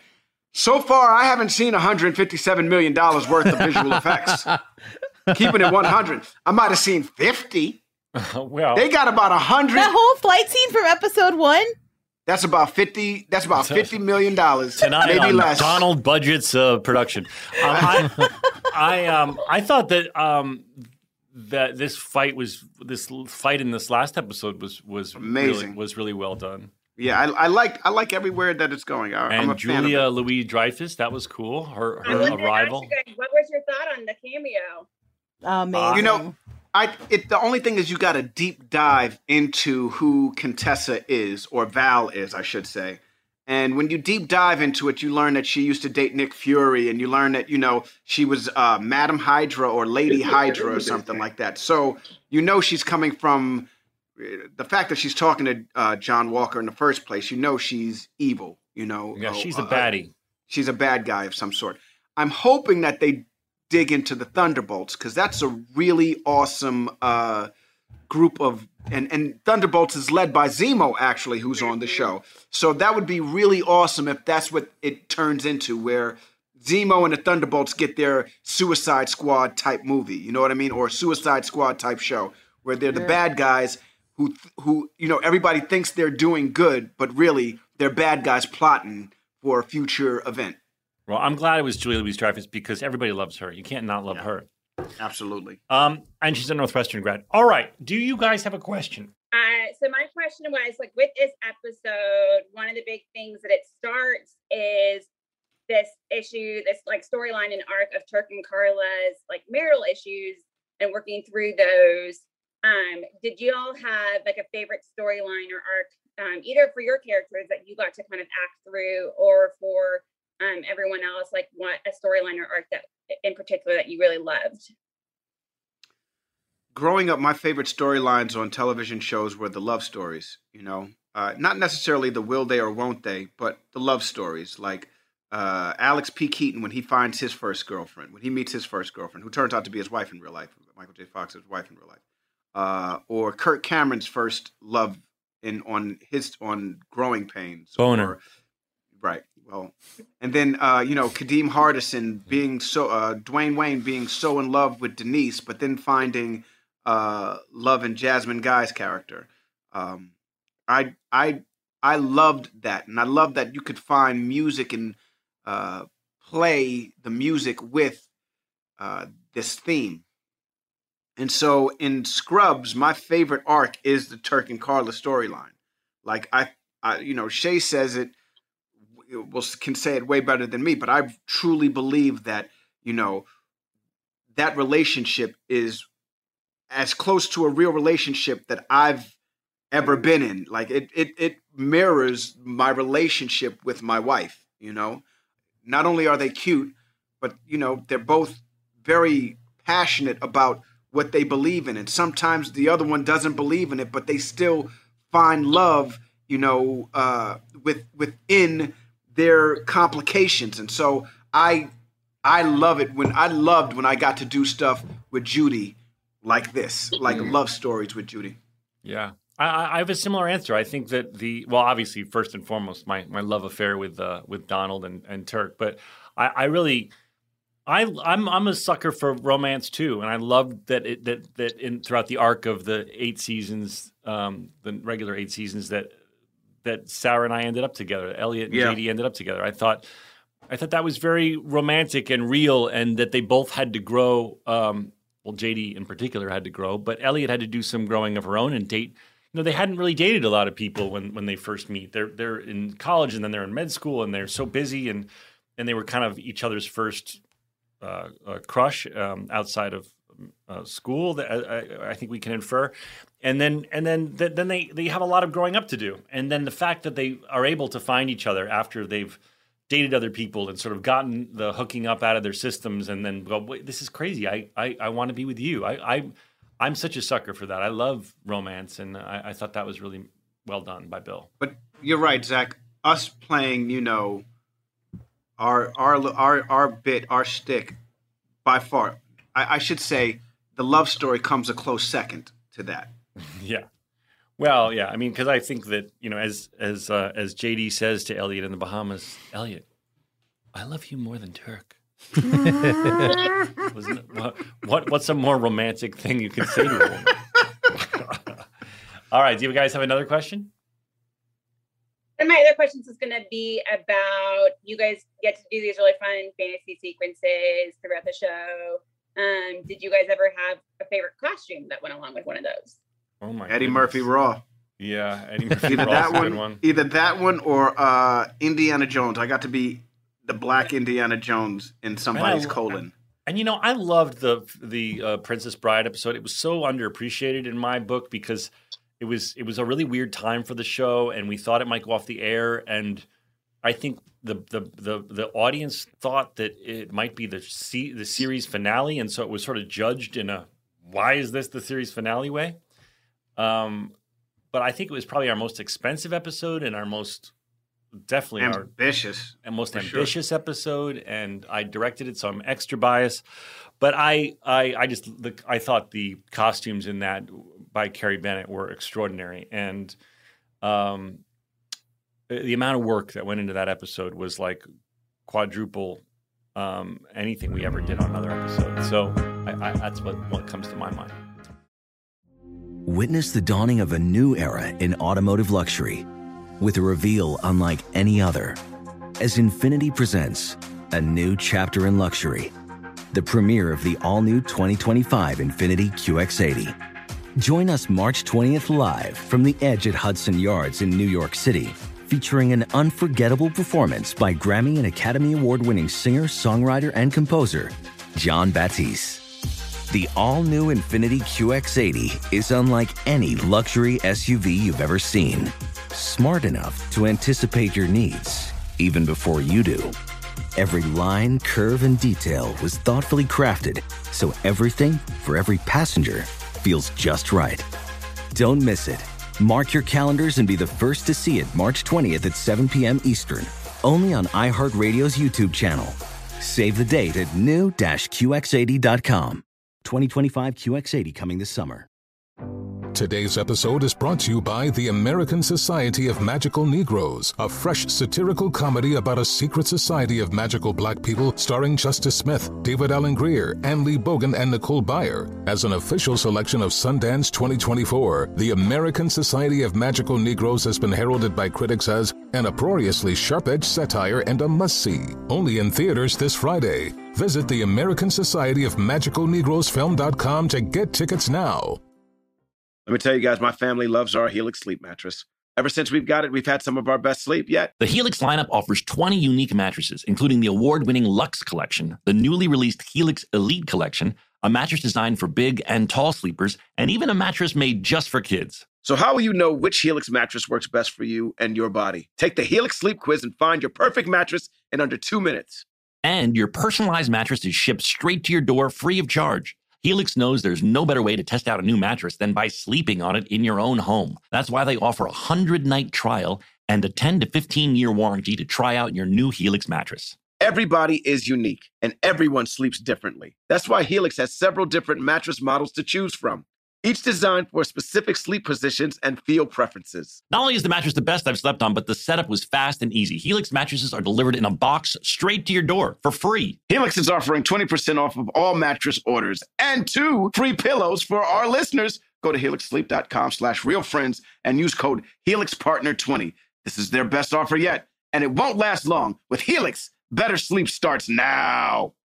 Hey guys, it's Rich Davis from Covino and Rich here to tell you the national sales event is on at your Toyota dealer, making now the perfect time to get a great deal on a dependable new SUV like an adventure-ready RAV4.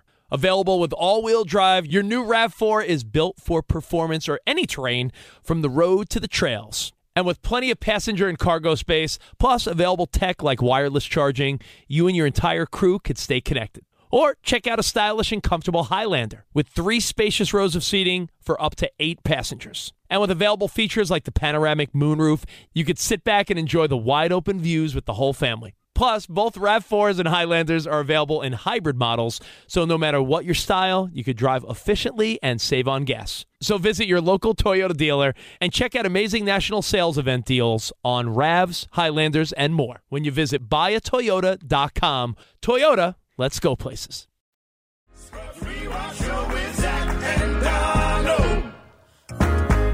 All right. I don't know who we're helping, whether it's Lindsay or Galen, but it is time for where do you live, Lindsay? I live in Atlanta, but it's actually for Galen. Okay. Lindsay's in Atlanta. Galen's in Oakland. It's time for Oakland, Oaktown's favorite segment, everyone. It's time to Fix your life. We're going to hella fix your life. That's what they say in Oakland, Donald. Hella. Is that what they say? Well, the teenagers do. I don't know if you know do. I love me some E40. Tell me where to go. Hey, we just tell me where to go. We just had an E40 track in the show. And She Brought the Dozen, and they're trying to get a PG version of the song because the lyrics. But it's a great song. You know that song? They play it at basketball games apparently a lot. Jesus. Shea, you should know this. They play it at basketball games. We out here trying to function. It's called Function. Tell me where to go. What's it called? It's called Function. Function. Tell me where to go. You know that song, Function, Donald? Go, no. Yeah, I don't. I know that one. All right, well, Donald, I'm going to send it to you because it's a really good song. Yeah. Tell me where to go. Apparently, they're going to try and get Mr. E40 to make a Disney friendly version of it. Oh, why? Tell me where to go. All right, we digress. Galen, how can we help you, sir? Well, and I was going to say, I think Mr. Fab is the Oakland sort of least appreciated or most underrated rapper. But that was Fab. Shout out Mr. Fab. So about 9 months ago, my wife and I started fostering two babies who are about 21 days apart. And so we don't know ultimately what's going to go on with them, but there's a chance in the long run that we could adopt both of them. Wow. And so they're in effect, they're because they're so close in age and developmentally, and they've basically been almost raised together. They're 11 months now. They're sort of in effect, they're like twins. They're very much like twins. And so I had a question for Donald and for Shea, who both I think have twins, unless I misread Wikipedia. But my question was, do you have anything that you could tell a new parent who's potentially raising twins, something that you wish you would have known about raising twins, or any information that would be pertinent to a future or a current and future twin dad? All right, wait. Before we get to them answering, tell us just a little more backstory. How did this come about that you and your wife stepped up in such an incredible way to take on fostering babies? The problem with this story is we can't figure out. We've been together forever and ever, and for some reason, both of us just at some point in our life had a sort of interest in fostering and adoption as a way to start a family, and so we set about it a couple of years ago. It was actually game one of the 2017 NBA Finals. It was like the first event we had to go to, and then it took several years to get fully certified, et cetera, et cetera. And then Lindsay actually has a super connection to this because she's a social worker and works with foster and adoption in Atlanta. So it's like really in our family right now. Wow. And so the thing with fostering, as I understand it, is they're with you. Is it a situation, and excuse me for not knowing the answer, but Lindsay can help me because she's a social worker, where if the parent of either of these children comes back into the picture, you could then lose the child to them? Yeah, that's a distinct possibility. Yeah. So that's extra frightening because you've fallen in love with these babies, I'm sure, and yet you might have to relinquish them. A lot of the training is sort of trying to prepare you emotionally for saying you have to treat these kids as if you're your own. You have to love them like they're your own, but you also have to know that at a moment's notice, somebody can show up and they can go back with their mom or their dad or a kinship or some other family member. And so it is tough emotionally that they don't, it's not like they hide that. They sort of tell you on day one that that's a distinct possibility. So it's emotionally a little strange, but we're just kind of rolling with it. Wow, that's so impressive. And thank God there are people like you doing that, because what a difference you're making in the world. I mean, all I did today was make a smoothie. Well, I would say we don't deserve that much credit because we were seeking where we wanted to foster, babies, which I think there's a lot of demand for. And as Lindsay would tell you, if there's folks out there who want to foster like teenagers or middle school age kids, that kind of thing, that there's a really big need for that. And so we, that may be something that we do in the future. We weren't quite ready for that. We wanted to start with babies, but that's like those people who do that kind of fostering are sort of really the heroes. Lindsay, is there a resource for people that might be listening and going, I would like to do that? That's been a dream of mine. Do you know of a website or where they could go?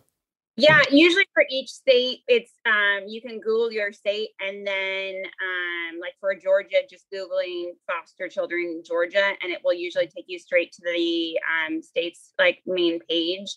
And from there, you can do usually like on Georgia's page, you can do an inquiry, and then they'll connect you kind of with your county, but they'll also go ahead and put you first in an informational meeting. So they'll kind of, again, lay out a lot of this, tell you a lot more about the process, because it is a big process. Sometimes people are just like, oh, like easy peasy, like I can get approved like that. But there's a lot that goes into the approval process. Well, thank goodness, right? Because you don't want just anybody getting a child.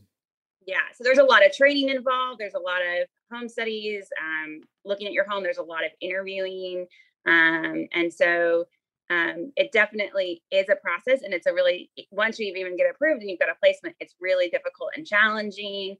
But it is such an important need. And there are, I can't remember how, I think the like stat is about, there's like about 400,000 kids in foster care usually on average, each year.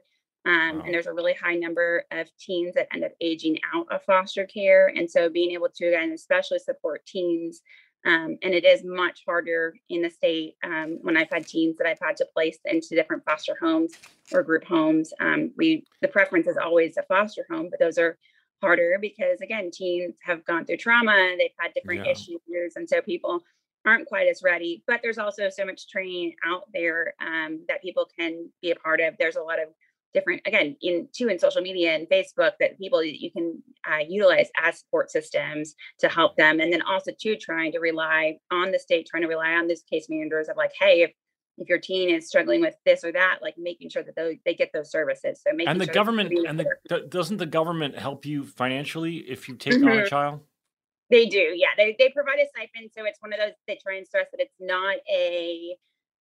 it's not supplemental income, but it's like an assistance. So a lot of the times they'll get more like reimbursed for certain things, and they may get a stipend like at the end of a month or the next month to kind of help reimburse you for previous things.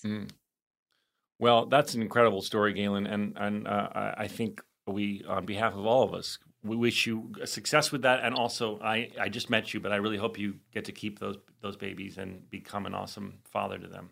I will say this. I hope their parents get it together and are able to get the babies back first. But if not, I do hope that Galen, I do hope that. We want joy for the children is what we want. That's right. Now, guys, let's pivot to the more fun question. Do you guys have any advice on what it's like, even though these aren't literal twins, he feels like he's raising them as twins. You have advice on what that's like?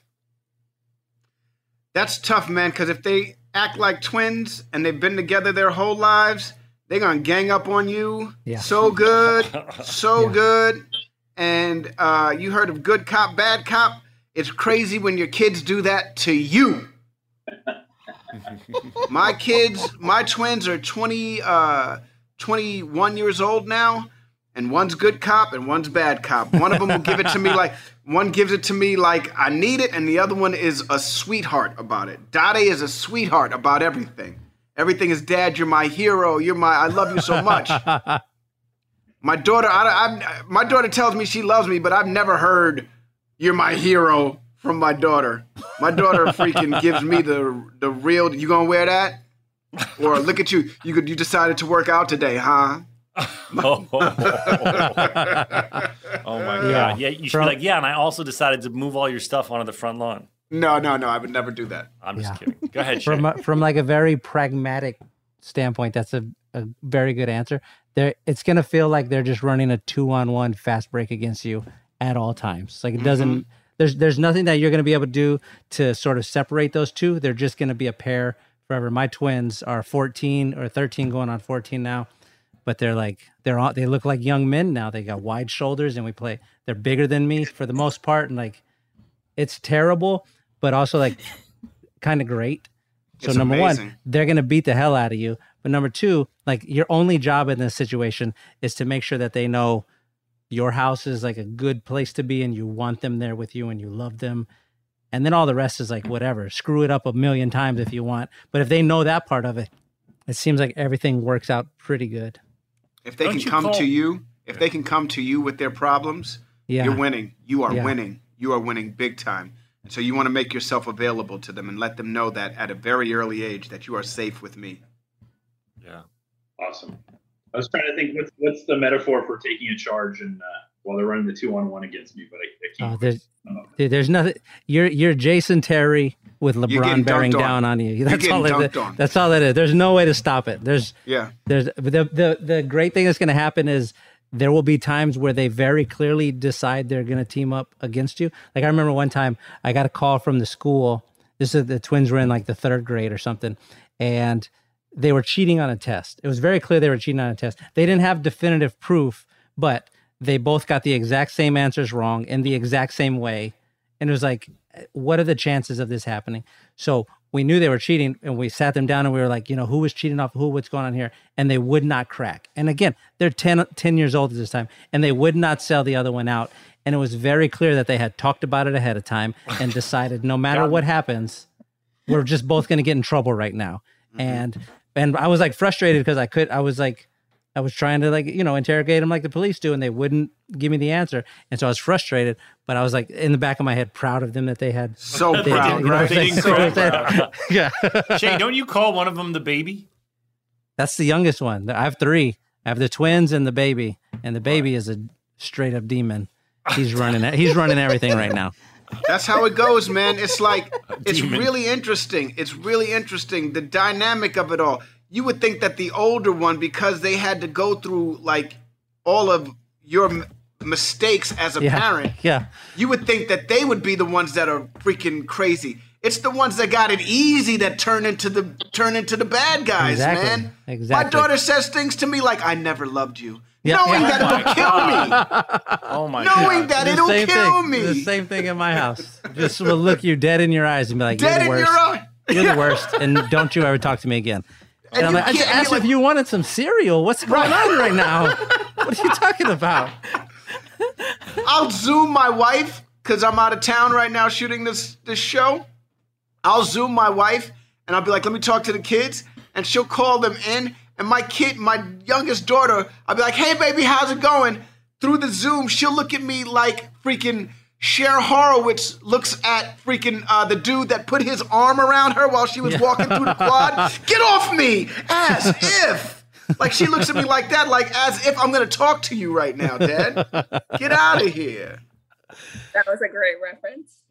Yeah, I love when Donald references. So look, I don't know if you guys know this. I'm sober nowadays, and because of that, I'm a little quicker.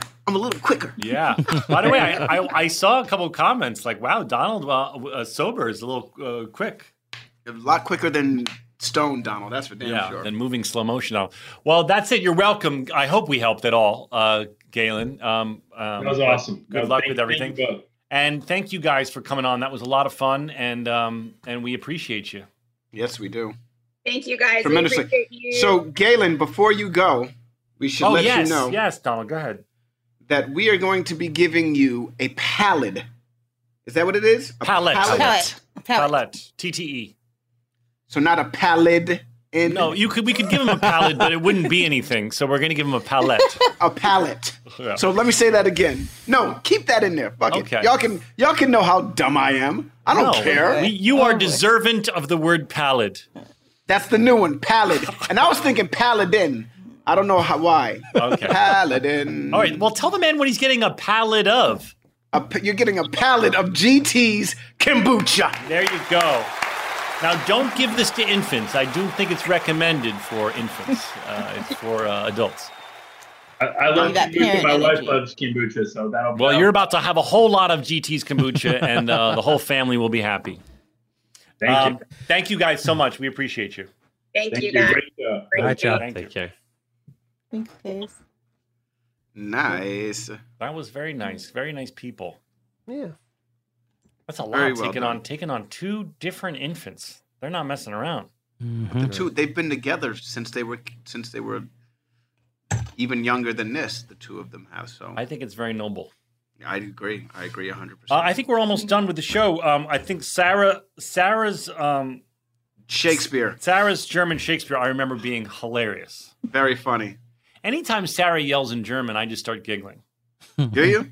Because she puts on this sort of angry face. Yeah, it's an angry. She's got the angry German down. Yeah. Guten Tag. Yeah, she screams it. I mean, I think someone on Scrubs Wiki wrote that if you look, like we're all just starting to laugh because it was just genuinely so funny.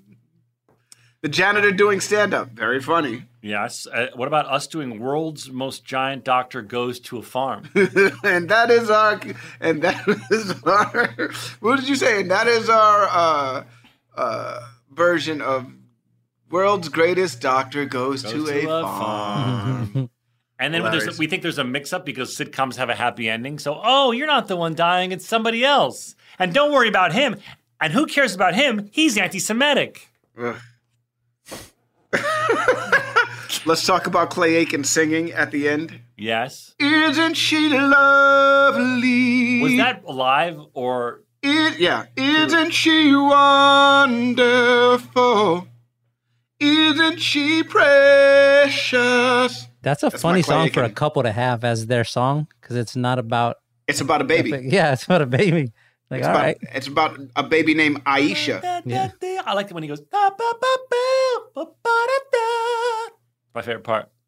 I can't believe what God has done. There you go. Through us, He's given life to one, and that's so very lovely. Made from love. All right. Well, then we come back to the. All right, please don't do fake harmonica. Talk about unlatching. And now Donald will scream fake harmonica. Hey, I thought the end was really cool. We sort of exaggerated the real world of Scrubs in the coloring. They made it look even more gritty and dark and tinted to really heighten the difference coming back from the sitcom, which I thought was a cool thing to do. And then, of course, the character dies because in the real world, not everything's happy like the end of a sitcom. I also like the fact that the person that was in charge of it all is Elliot. Like they're really, we're sticking to the fact that Elliot is a better doctor under pressure than JD is, you know? And that's how you guys, were you co-chiefs, right? Co-chiefs. Yeah. But she, there was that episode where she just was a better doctor than you. There's no way, Elliot's a better doctor than JD. There's no way to put it. Especially under pressure. And this guy goes into, he's starting the code, and who jumps in? Elliot. And, for someone who's rewatching the show, it's refreshing to see that they're sticking to the characters. I guess you would call it the character Bible. Like we said, this is what it is, and it's the moment that it happens. And JD, instead of staying in the room to assist, he steps back and gives her space. Like, oh, she's got this. This is where she excels, and he goes home. Yeah, watches a sitcom. We assume it's Cheers, I think, right? Or maybe it's Sanford and Son. We don't know. I've watched through the series enough times that, like, imprinted in my head is anytime that Dr. Cox puts his hands on his head like this, like I know he's feeling like a real bad way, and he does that really quickly as Clay Aiken is walking out of the hospital, and every time that the arms go up, I'm like, oh God, this is like very, very. It's just imprinted from the. It was a rabies episode when he does it and he holds them up there and like, oh God, yeah. Johnny has so many signature moves. It's like that. But they all have purpose. That's the great thing about it. Johnny, he really dug into his character and really said, well, this is when I do this, it's because of a specific reason. I'm not doing it for flash.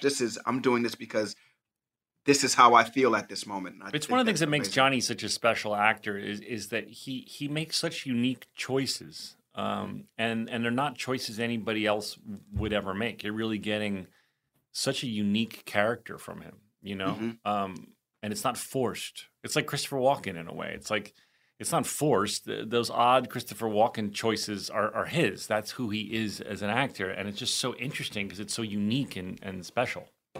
You know, Diablo Cody was telling me that she's going to watch Wall Street this weekend. And I got really excited because, you know, Johnny's in Wall Street. Yeah. He has a very big role in Wall Street. And I just want to shout him out. Like this, before he did Scrubs, he was in everything. He was in everything. Everything. Scrubs. He pops up in 7. I remember being like, Yeah. oh shit. Yeah. Oh, wait a minute. Wait a minute. He's the dickhead cop in Point Break. I forgot about that, dude. He's the cop in Set It Off as well. Right. With like what? Everywhere. Dude, what about after the Brad Pitt moment in 7 that I won't spoil if you haven't seen 7? And if you haven't seen 7, what the hell's wrong with you? He's in the chopper and he goes, "Oh man, somebody call somebody." Yeah. It's a great line. There's a really cool moment in the director's cut DVD thing of 7 where they're talking about where they're like you're watching it with David Fincher and Brad Pitt, and they talk about how great John C. McGinley was, like just in the small things that they had him doing in there. It's really cool to hear. They also talk about how Brad Pitt did ADR and looped a lot of his lines just for performance. Looping is when you, after the fact in post-production, you can fix lines, you can re-record them. And as I recall from that, do you remember this, Shea? Brad Pitt talks about how he didn't like a lot of his choices. And so he did something that I never really knew about actors doing, but like started changing the inflection and the performance of scenes in ADR. I've done that quite a bit, actually, when getting the opportunity to do ADR. ADR saves a lot of performances. You know, it really does. I've never used it as a director for that. It's just like, oh, let's fix the line so we can hear it. In terms of like changing your performance, the first time I heard of someone doing that was Brad Pitt in 7. I've done that before. It's really, you know. If you look back at the movie now that you know that, you'll see so much of it looks recorded after the fact. Oh, shit. Well, I mean, you'd have to be looking for it, but I noticed it because I noticed that shit. Anyway, that's our show, everybody. Thank you, Shea. Yep. Shea, you're the best guest there is. Y'all are awesome. Best. Good energy, The best. always. Just feels Thank you good. so much, and follow Shea on Twitter. And the website again for your work is what? Halfwaybooks.com. Not halfway crooks, because there ain't no such things as halfway crooks. Correct. There is such thing as halfwaybooks.com. Halfwaybooks.com. Check out Shea's work. And thank you, listeners, as always, for tuning in. We really appreciate you. And we hope you're safe and happy. And what else, Donald? I like what Ron says on his podcast. I hope you are loved.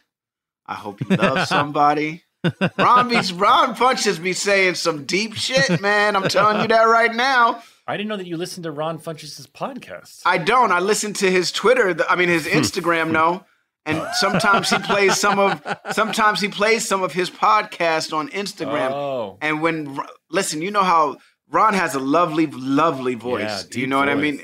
And it's very soothing. And when he talks about, you know, hoping that people are loved and hope they feel love for somebody, he's really good at making you feel good. So if I want to give a shout out to Ron Funches, since we're talking about the brother. Well, let's steal his line since we're talking about him. I hope that you are loved. Hope that you are loved. I hope that you feel loved. I hope that you feel loved. And be kind I hope to one you another. love somebody. I hope you are kind to people. Yes. He's so amazing. All right. Well, thank you, Ron, for our new tagline. And thank you, Shea Serrano, for being on the show. Yeah, thank you, Shea. Thank you. Till next time, boys. 5, 6, 7, 8. Stories about a show we made about a bunch of docs and nurses and a janitor who loved to hate. I said he's got stories that we all should know. So gather around to hear our Infinity presents a new chapter in luxury, the premiere of the all-new 2025 Infinity QX80, live March 20th from the Edge at Hudson Yards in New York City, featuring a performance by John Batiste. The all-new 2025 Infinity QX80 is an SUV designed to help every passenger feel just right. Be the first to see it March 20th at 7 p.m. Eastern, only on iHeartRadio's YouTube channel. Save the date at new-QX80.com. Don't miss it. 2025 QX80 coming this summer. Today's episode is brought to you by the American Society of Magical Negroes, a fresh satirical comedy about a secret society of magical black people starring Justice Smith, David Allen Greer, Ann Lee Bogan, and Nicole Byer. As an official selection of Sundance 2024, the American Society of Magical Negroes has been heralded by critics as an uproariously sharp-edged satire and a must-see. Only in theaters this Friday. Visit the American Society of Magical Negroes Film.com to get tickets now. This show is sponsored by BetterHelp. It's a simple truth. No matter who you are, mental health challenges can affect you, and how you manage them can make all the difference. That's why everyone should have access to mental health support that meets them where they are and helps them get through. BetterHelp provides online therapy on your schedule. It's flexible, it's simple to use, and more affordable than in-person therapy. Connect with a licensed therapist selected just for you. You can learn more at BetterHelp.com. That's BetterHelp.com. Okay, picture this. It's Friday afternoon when a thought hits you. I can spend another weekend doing the same old whatever, or I can hop into my all-new Hyundai Santa Fe and hit the road. With available H-Track all-wheel drive and 3-row seating, my whole family can head deep into the wild. Conquer the weekend in the all-new Hyundai Santa Fe. Visit HyundaiUSA.com or call 562-314-4603 for more details. Hyundai, there's joy in every journey. 2024 Santa Fe, available early 2024.